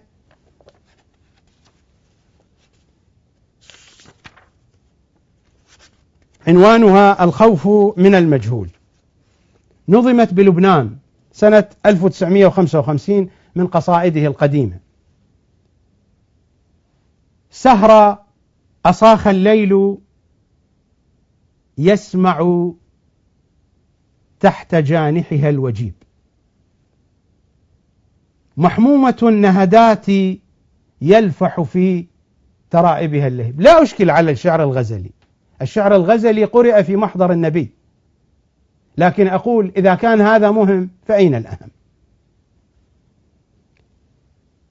نكسر هذه الجدية، وإن كان قراءة الشعر في شهر رمضان مكروهة، لكننا في صدد بيان حقائق. هناك أيضا صراع بين المهم والأهم. سهر أصاخ الليل يسمع تحت جانحها الوجيب. سهر أصاخ الليل يسمع تحت جانحها الوجيب، محمومة النهدات يلفح في ترائبها اللهيب، نظراتها مشدوهة لا تعرف الوضع الرتيب، وبها أبيات أخذ منها، وبها شعور مبهم يشتاق معرفة النصيب، وهل المفاتن عندها ترضي البعيد أو القريب، فتكورت وانزاح عن سيقانها الروب القشيب. هذه القصيدة أيضا موجودة في الطبعة الأولى للديوان التي كانت بإشرافه. فتكورت وانزاح عن سيقانها الروب القشيب، ومضت تشد مسلسلا في صدرها فيه صليب، وتساءلت أترى تفوز بمن تحب ولا تخيب، وبثغرها جوع إلى قبل الهوى لو تستجيب، فتهالكت وبجسمها الخدر المحبب والدبيب، واستسلمت للمخدع الوردي تحلم بالحبيب. لا أشكل على نظم الشعر الغزلي، وإلا قصيدة البردة بانت سعاد فقلبي اليوم متبول، والقصيدة معروفة قرأت، وأراد الصحابة أن يمنعوا ناظم القصيدة، لكن النبي صلى الله عليه وآله وسلم نهرهم ومنعهم من ذلك، قال دعوه فليكملوا أكمل القصيدة. والقصيدة فيها معاني تشابه هذه المعاني، وربما فيها شيء من التغنج أكثر. أنا لا أشكل على الجانب الأدبي، لكن أقول إذا كانت هذه القضايا مهمة فهناك ما هو الأهم. ومع هذه القصيدة مع ذلك الشيخ الوائلي ماذا يقول في المقدمة؟ وهذه القصيدة كانت منشورة في الطبعة الأولى. ماذا يقول في المقدمة؟ الشيخ الوائلي يقول: هناك قصائد لم أعاني مضامينها في تجربة، وإنما عانيتها خيالا، وقلدت فيها اتجاها سائدا، وحيث أن مضامين بعضها لا تنسجم مع وضعية دينية واجتماعية أعيشها، وابتعادا عن سوء فهم قد يحصل عند البعض، آثرت أن أؤخر نشرها لفرصة أخرى. يعني هذه القصيدة ممكن أن تثير سوء الفهم، فإذا القصائد التي لم ينشرها كانت أكثر إثارة من هذه القصيدة. وفي المقدمة يقول، أعيد ما قال: هناك قصائد لم أعاني مضامينها في تجربة، وإنما عانيتها خيالا، وقلدت فيها اتجاها سائدا، وحيث أن مضامين بعضها لا تنسجم مع وضعية دينية واجتماعية أعيشها، وابتعادا عن سوء فهم قد يحصل عند البعض، آثرت أن أؤخر نشرها لفرصة أخرى. يعني هناك قصائد أكثر إثارة من هذه القصيدة التي تلوتها على مسامعكم. القصائد كثيرة، مثلا عنده قصيدة تحت عنوان رثاء ضرس 186 صفحة 186، الشيخ الوائلي قصيدة طويلة وبديعة 60 بيت، قلع ضرسه فرثاه بقصيدة 60 بيتا. يقول: لرحيل بعضي دمعة في موقي، الموق موق العين، لرحيل بعضي دمعة في موقي، ولهاث نبض بالفؤاد خفوقي، ورحيل بعض المرء يحزن بعضه الباقي، ويؤذنه بقرب لحوقي، يا لثة الثكلى خلا بك مقعد من أبيض حلو السمات رشيقي، صلب الشكيمة من رماحك طاعن متمرس بالقطع والتمزيق. قصيدة جميلة في رثاء الضرس. قصيدة أخرى يرثي فيها استكان، كان عنده استكان يشرب في شاي قدح لمدة 10 سنوات وكسر، فرثاه بقصيدة قوية جدا، صفحة 261. عنوان القصيدة مصرع كوباية أو غلاص. هذا كأس، استكان، قدح، كان عنده مدة 10 سنوات وانكسر، فرثاه بقصيدة 75 بيت. أساقيتي للمنى تكمل، ولا المرء يدرك ما يأمل، ولا الليل دام ولا الصبح دام، وطبع الدنا قلب حول، فيوما سرور ويوما هموم، وبينهما زمن مهمل، إلى أن يقول أساقيتي كم شربنا معا ولذ بأسماعنا محفل، فما مل ثغرك ثغري ولا سئمنا ولا أدبر المقبل. قصيدة طويلة جدا، صفحة 261، 75 بيت، مصرع كوباية أو غلاص. لا أعترض على هذا الأدب، الأديب حر فيما يقول، يعبر عن وجدانه، وأصف هذا الأدب بأنه مهم، ولكن أين الأهم؟ أين محل إمام زماننا؟ وإذا أردنا أن نجري مقارنة بين هذه القصائد الطويلة وحتى بين القصائد التي قالها مثلا عن الإمام الرضا، عن الإمام الحسن العسكري، وهذه قصائد قصيرة بالقياس إلى هذه القصائد. أيضا مثلا سناء حيدلي. سناء حيدلي لبنانية، شابة من الحزب القومي السوري الاجتماعي، قامت بعملية انتحارية سنة 1985، قاد سيارة بيجو عملية انتحارية ضد الجيش الإسرائيلي. 367 صفحة 367.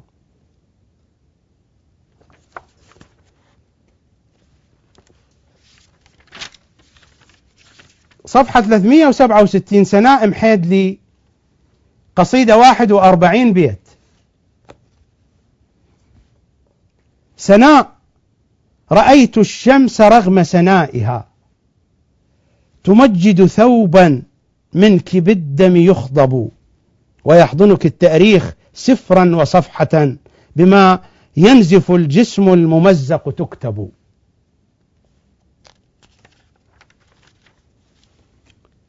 عروس الجنوب الحر ألف تحية، لأفراح عرس بالشموخ مطيب، وأي عروس مثل يومك يحتفي بها الدهر من فرط الجلال ويعجب، إلى آخر القصيدة. قصيدة في سناء حيدلي، لا أعترض على ذلك أبدا، أدب جميل، وأدب الشيخ الوائلي أدب جميل، وكل هذا مهم، ولكن أين الأهم؟ يبقى السؤال: إني أبحث عن إمام زماني في ديوان الوائلي فلا أجد له ذكرا. وقصيدة أخرى أيضا من قصائد الوائلي، أتدري ما اسم هذه القصيدة؟ الذبابة المسافرة، 56 بيت. صعد إلى الطائرة وكان على كتفه ذبابة صعدت معه، ونزلت الذبابة معه. يقول: وذبابة طارت معي من أرضها طوعا قصيدة جميلة جدا، أنا لا أعترض على هذا الأدب، أنا من المولعين بالشعر والأدب. وذبابة طارت معي من أرضها طوعا ولم يعصف بها تهجير، صعدت معي طيارة في رحلة كتفاي كرسي لها وسرير، لم تلق أي موانع في دربها بل حيث تشتاق المسير تسير، لم يطلبوا منها الجواز ولم يصل لمزاجها من أجله تعكير، لم يطلبوا منها الجواز ولم يصل لمزاجها من أجله تعكير، فتنقلت عبر الحدود طليقة في حيث لا منع ولا تحجير، ونجت فلا رعب المباحث سد من فمها ولم يعبث بها شرير، وتصرفت مختارة في فعلها إذ لا رقيب حولها وخفير. قطعا هو عنده مقاصد بهذه القصيدة. أذبابتي أشكو إليك هواننا وضياعنا والباقيات كثير، أترين أن من سلالة آدم أم أننا للسائمات نصير، سائمات يعني الحيوانات السائمة، أترين أن من سلالة آدم أم أننا للسائمات نصير، أنحى علينا القسر حتى أننا همل يقاد كما يقاد بعير. قصيدة طويلة 56 بيت.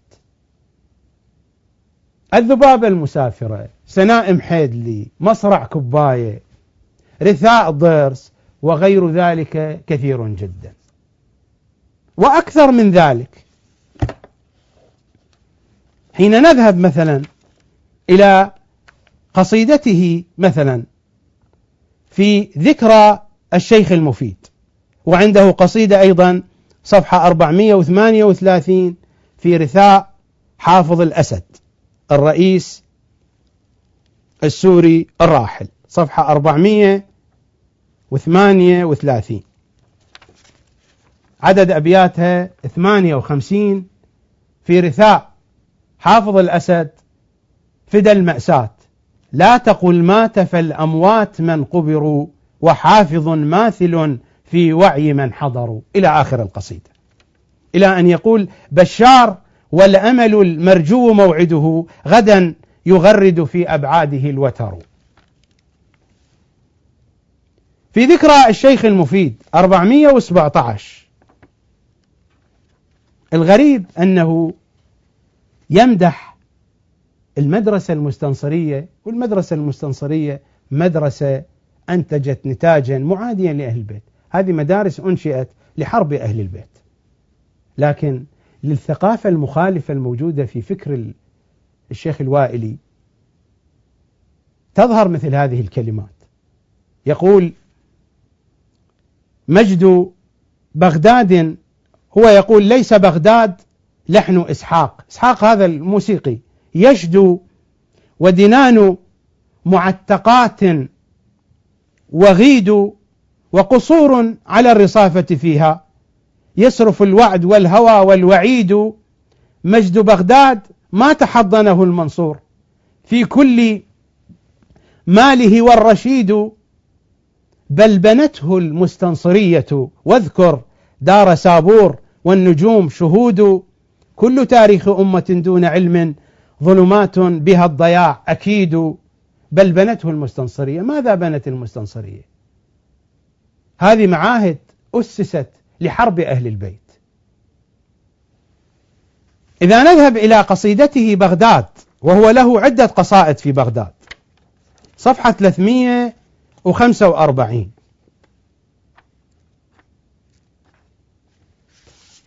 في صفحة 345 قصيدة بغداد سنة 1960: بغداد ساء بك الهوى أم طابا، سيظل وجهك رائعا جذابا، قسمات شيخ بالجلال متوج، وسمات غانية تفيض شبابا، وحضارة تعطي المؤمل ما اشتهى، فلكل ما طلب الخيال أصابا، وبحيث رابعة يجللها التقى.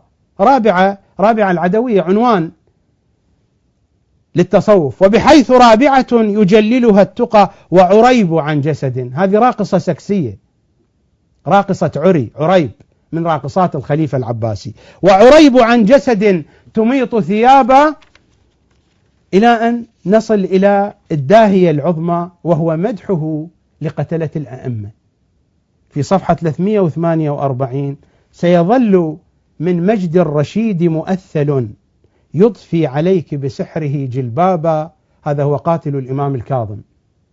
سيظل من مجد الرشيد مؤثل يضفي عليك بسحره جلبابا، وهذا قاتل الإمام الرضا. ويظل للمأمون عندك مجلس يبني العلوم ويغرس الآداب، وهذا قاتل الإمام الجواد. وصدى لمعتصم يعد كتائبا لنداء مسلمة دعت فأجابا. هؤلاء قتلة الأئمة. إذن هذه القضية ليست شطحة. تلاحظون الجو الذي يتحرك فيه شعر الشيخ الوائلي. قضية منهج. كل هؤلاء ذكروا، كل هؤلاء مدحوا، كل هؤلاء رثوا، ولا وجود للإمام الحجة. قلت أنا لا أنكر، ربما الشيخ عنده أشعار وما نشرها، لكن أليس من المناسب أن يكتب ولو أبيات قليلة باسم الإمام الحجة وهو إمامنا؟ لكن هو هذا المنهج: دفن للسرداب بالتراب، عدم ذكر بقية الله في معنى الآية. وهذا ليس فقط في هذا المجلس، على طول مجالسه، لكنني أذكر هذا كمثال. أنتم سمعتم الشواهد والأدلة، نحن في هذا الجو. وإلا إذا أريد أن آتي بمجالس الشيخ الوائلي، هذا يقتضي أن آتي بعشرات وعشرات وعشرات. لا بد أن آتي بكل مجالس الشيخ الوائلي، وحتى ديوانه إنما مررت عليه مرورا سريعا. إذا أريد أن أتفحص أكثر ستظهر حقائق أكثر. كل هذا بينته. أنا ما عندي مشكلة مع الشيخ الوائلي أبدا، وليس مع الشيخ الوائلي فقط، حتى مع أي شخص آخر ما عندي مشكلة شخصية. أنا ما عندي مشكلة شخصية، ولا أحمل شيئا في قلبي اتجاه الشيخ الوائلي. القضية قضية أهل البيت. أنا إذا أريد أن أتحدث عن الشيخ الوائلي، أنا أعلم سيقول الكثيرون ولا شأن لي بهم، ولا يحرك مني شعرة من كلامهم، لا أتأثر بالكلام الذي يقال، لأنه قد قيل وقيل عني الكثير. إذا كان المبلل ما يخاف من المطر كما في الأمثال، أنا أغوص.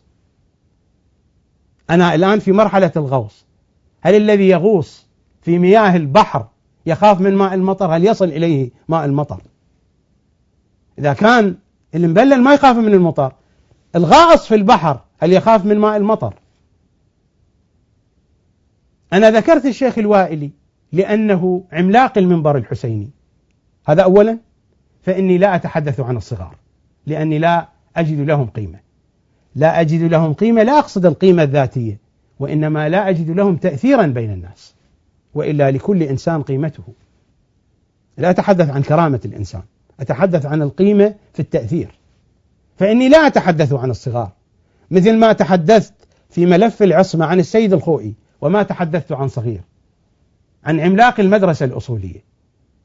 أتحدث هنا عن الشيخ الوائلي، عن عملاق المنبر الحسيني. فإني لا أتحدث عن الصغار، ليس ذلك من شأني، وأقول ذلك لا تكبرا أبدا والله، لكن لأن الفائدة لا تتحقق في الحديث عن صغائر الأمور وعن صغار الأشخاص. الفائدة تتحقق حينما يكون الحديث عن كبائر الأمور، عن المهم والأهم، عن إمام زماننا، عن عنوان كبير، الملف المهدوي، وحين يكون الحديث عن منهج ومدرسة يكون على رأسها الوائلي. أنا لو أريد أن أتحدث أحاديث لأجل الانتقاص من الشيخ الوائلي أستطيع، يمكن أن أثير قضية مجلة الموسم، لكنني لا أتحدث شيئا عنها. هذه المجلة التي في وقتها جمعت وحرقت، بحسب علمي جمعت من المكتبات، جمعها الأشخاص الذين وردت أسماءهم في المجلة. لو أردت أن أتحدث وأثير موضوعات أثير هذا الموضوع الموجود في هذه المجلة، لكنني لن أثيره ولن أشير إليه. ولو أردت أن أنتقص من الشيخ الوائلي آتي بمعجم الخطباء، هذا الكتاب ألف في زمان الشيخ الوائلي ومؤلفه موجود وهو من أقرباء الشيخ الوائلي، والمعلومات الموجودة في الكتاب صحيحة تتحدث عن الوضع العائلي والشخصي للشيخ الوائلي، لكنني لن آتي بهذا ولا بغيره. يمكنني أن آتي بمجلة النور الصادرة من مؤسسة السيد الخوئي والمقال الذي كتبه الشيخ الوائلي تمجيدا بالسيد الخوئي وخلفيات ذلك المقال، قضية الخلاف مع السيد الخوئي وأولاد السيد الخوئي ومسألة الحقوق الشرعية الكويتية ومطالب كثيرة أخرى. أنا لا أريد أن أتحدث وأنتقص من الشيخ الوائلي بشكل شخصي، بإمكاني أن أورد عندي كثير من المعلومات، لكنني والله لا أقصد الانتقاص الشخصي، إنما أقول هذا حتى لا يقول القائل بأني أريد الانتقاص من الشيخ الوائلي. أنا لا أريد الانتقاص من الشيخ الوائلي، أنا أريد الدفاع عن أهل البيت، ولذلك أتحدث عن الشيخ الوائلي بالقدر الذي أثبت به الحقيقة التي أريد إثباتها، وهي ظلامة إمام زماني. لا أريد الانتقاص، هذه قضايا عائلية يمكن أن تحدث في عائلتي وفي عائلتك، نحن لسنا معصومين. أنا لا أنتقص من الشيخ الوائلي لأنه قال شعرا في رجل ثري، أو لأنه كان له خلاف مع مرجع من المراجع بخصوص قضايا شرعية، أو كذا أو كذا، أو علاقة بولد أو والد أو زوجة أو فلان أو فلان. هذه قضايا توجد في حياة الإنسان، وكلنا لنا أخطاء وهفوات واشتباهات، وحياة البشر مليئة بالأشياء المختلفة، ونحن لا نقيم الإنسان على هذا الأساس، وإلا إذا أردنا أن نقيم الناس على هذا الأساس سيسقط الجميع. المقياس الوحيد الذي نقيم فيه الناس هو مقياس أهل البيت، بقدر ما يكون الإنسان قريبا من أهل البيت. حب علي حسنة لا تضر معها سيئة، وبغض علي سيئة لا تنفع معها حسنة. ماذا تنفع الحسنات إذا كان الإنسان بعيدا عن إمام زمانه؟ السيئات لا تضره، هذا لا يعني أنه تشجيع لجمع السيئات، لكن السيئات تذوب. دينكم دينكم كما يقول أمير المؤمنين، دينكم دينكم، وصيته الخالدة دينكم دينكم، فإن السيئة فيه خير من الحسنة في غيره. أنا لا أريد الانتقاص من شيخنا الوائلي رضوان الله تعالى عليه، وصب الله شآبيب نوره على مثواه. القضية قضية مدرسة وقضية منهج وقضية غيرة على أهل البيت. أنا لا أعتقد والله أن الشيخ الوائلي يحمل النية السيئة، لكن ثقافة الرجل هي هذه، المعلومات التي عنده هي هذه، ويتصور أن المنهج الصحيح هو هذا، لأنه ما كان يملك علما بحديث أهل البيت ولا بفكر أهل البيت. الجو الحوزوي لا يعطي الإنسان علما بحديث أهل البيت. الجو الحوزوي يعلم الإنسان آليات، العالم هو يبحث بنفسه، أما إذا كان العالم يبحث في أجواء أخرى في حديث المخالفين، فمتى يستطيع هذا العالم أن يحيط علما بحديث أهل البيت؟ القضية هنا. وجئت بالشيخ الوائلي مثالا على قضية الحيرة بين المهم والأهم، هذه الحيرة التي وقعت فيها الشيعة، وبسببها يظلم إمام زماننا صلوات الله وسلامه عليه. والقضية ليست مقتصرة على الشيخ الوائلي، القضية أوسع وأكبر. القضية في مناهجنا التفسيرية، في مناهجنا الدراسية، في فكرنا الإعلامي، في كل مكان هذه القضية. لذلك هذه القضية بحاجة إلى دراسة وإلى تتبع وإلى علاج.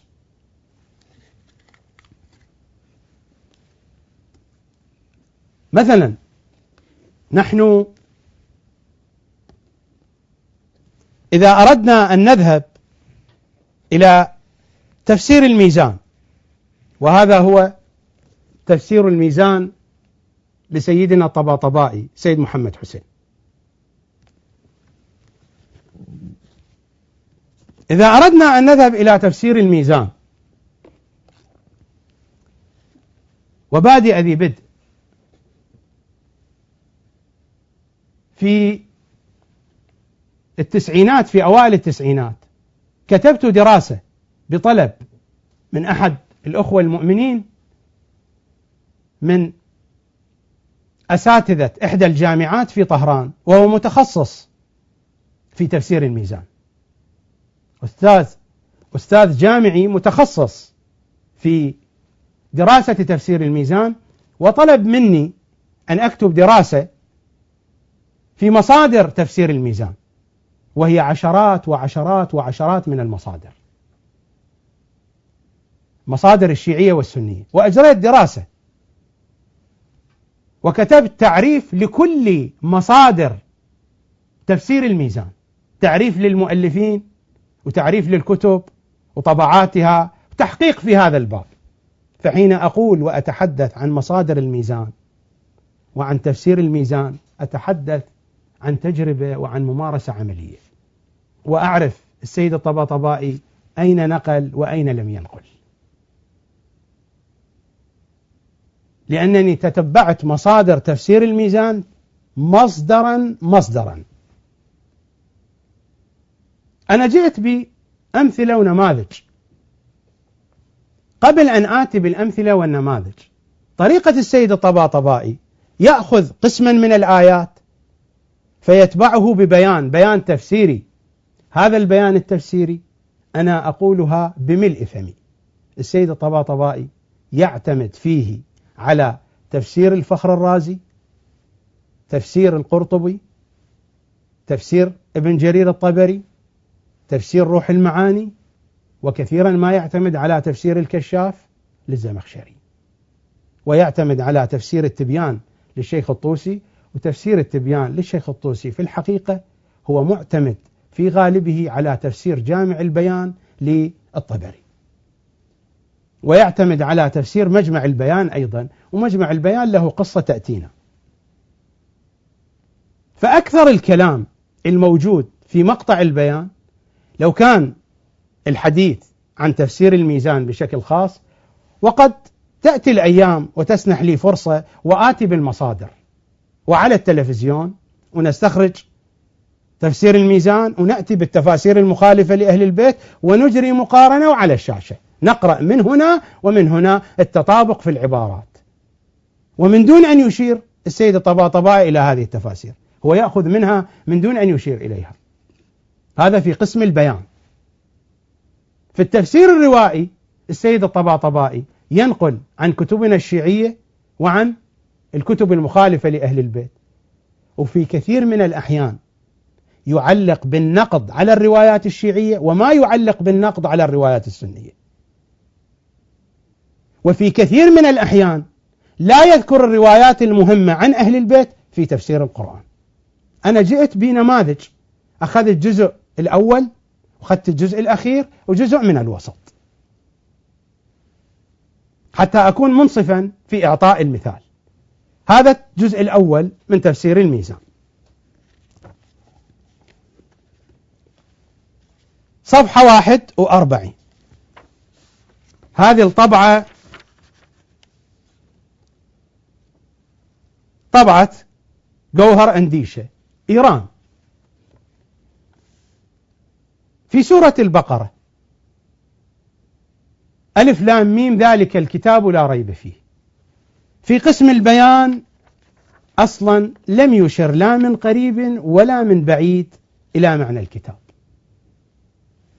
رأسا دخل وقوله تعالى هدى للمتقين من دون أن يشير إلى الكتاب، لأنه معهود على أساس أن الكتاب هو القرآن مباشرة، لم يقل حتى أن الكتاب هو القرآن، الكتاب بالمرة لم يشر إليه. وقوله تعالى هدى للمتقين، ويبدأ من هنا ذلك الكتاب لا ريب فيه لم يشر إليه.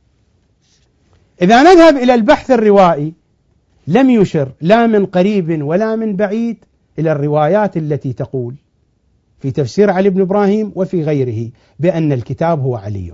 أصلا هذا البحث الروائي خالي، لا يوجد فيه أي ذكر لهذه الرواية أن الكتاب هو علي صلوات الله عليه.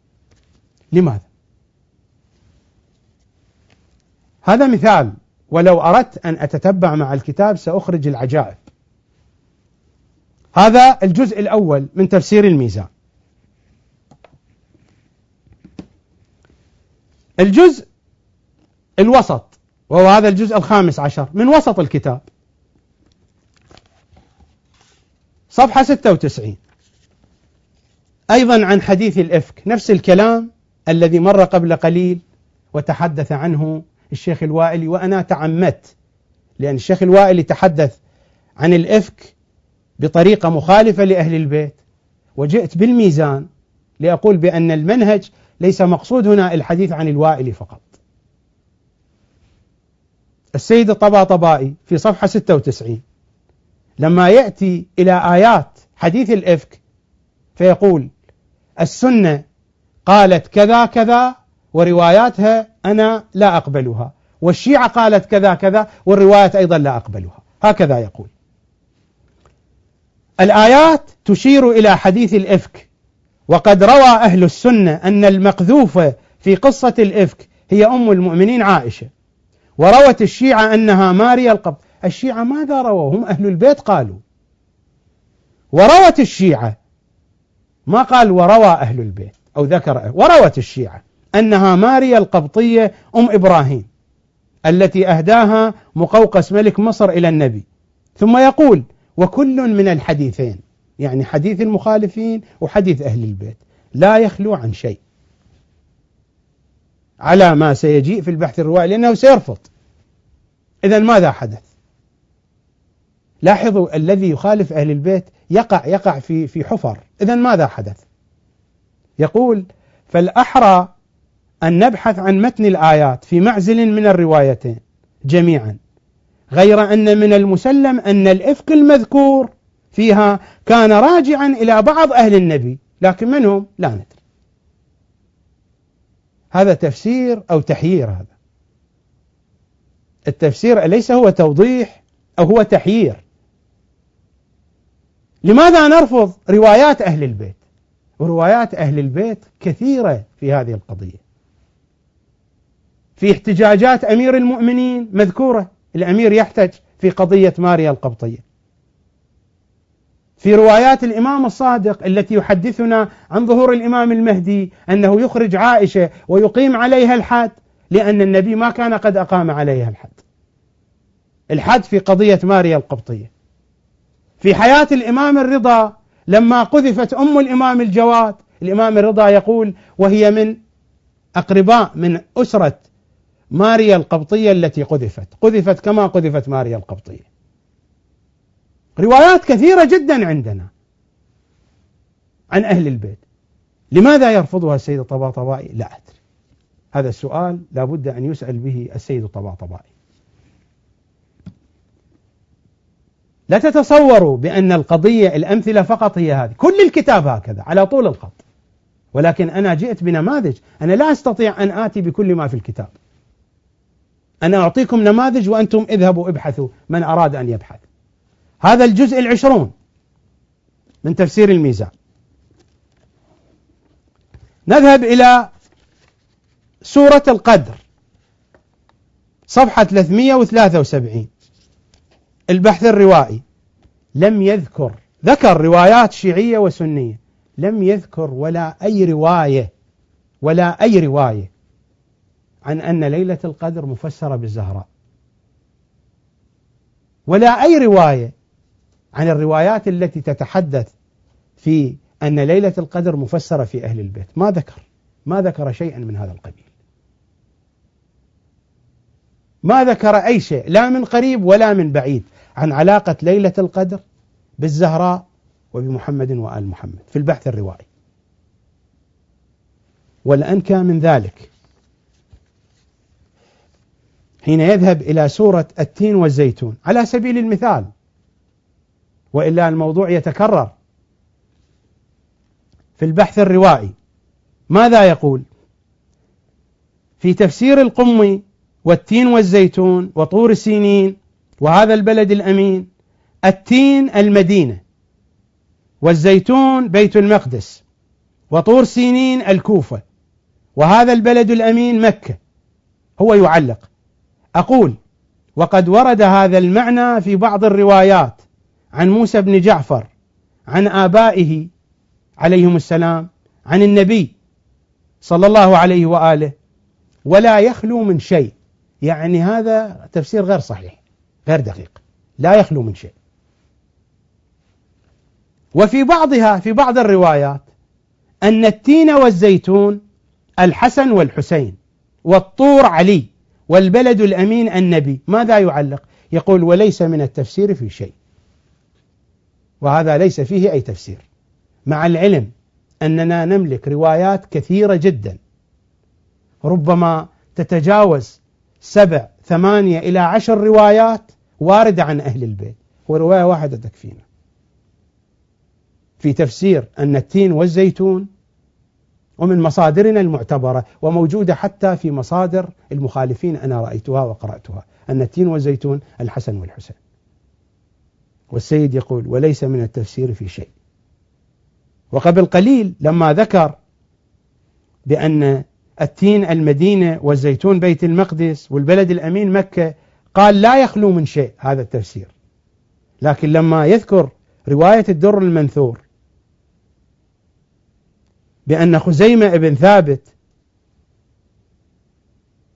سأل النبي عن البلد الأمين فقال مكة، لم يعلق أي شيء على هذه الرواية، يعني على الرواية المنقولة في تفسير القمي تفسير الإمام الصادق لما قال البلد الأمين مكة وبقية الأسماء يقول ولا يخلو من شيء، وتفسيرها بالتين والزيتون وليس من التفسير في شيء. وحينما ينقل رواية الدر المنثور لا يعلق عليها شيئا، وهي نفس التفسير الذي ذكره القمي. هذه القضية تتردد كثيرا في تفسير الميزان.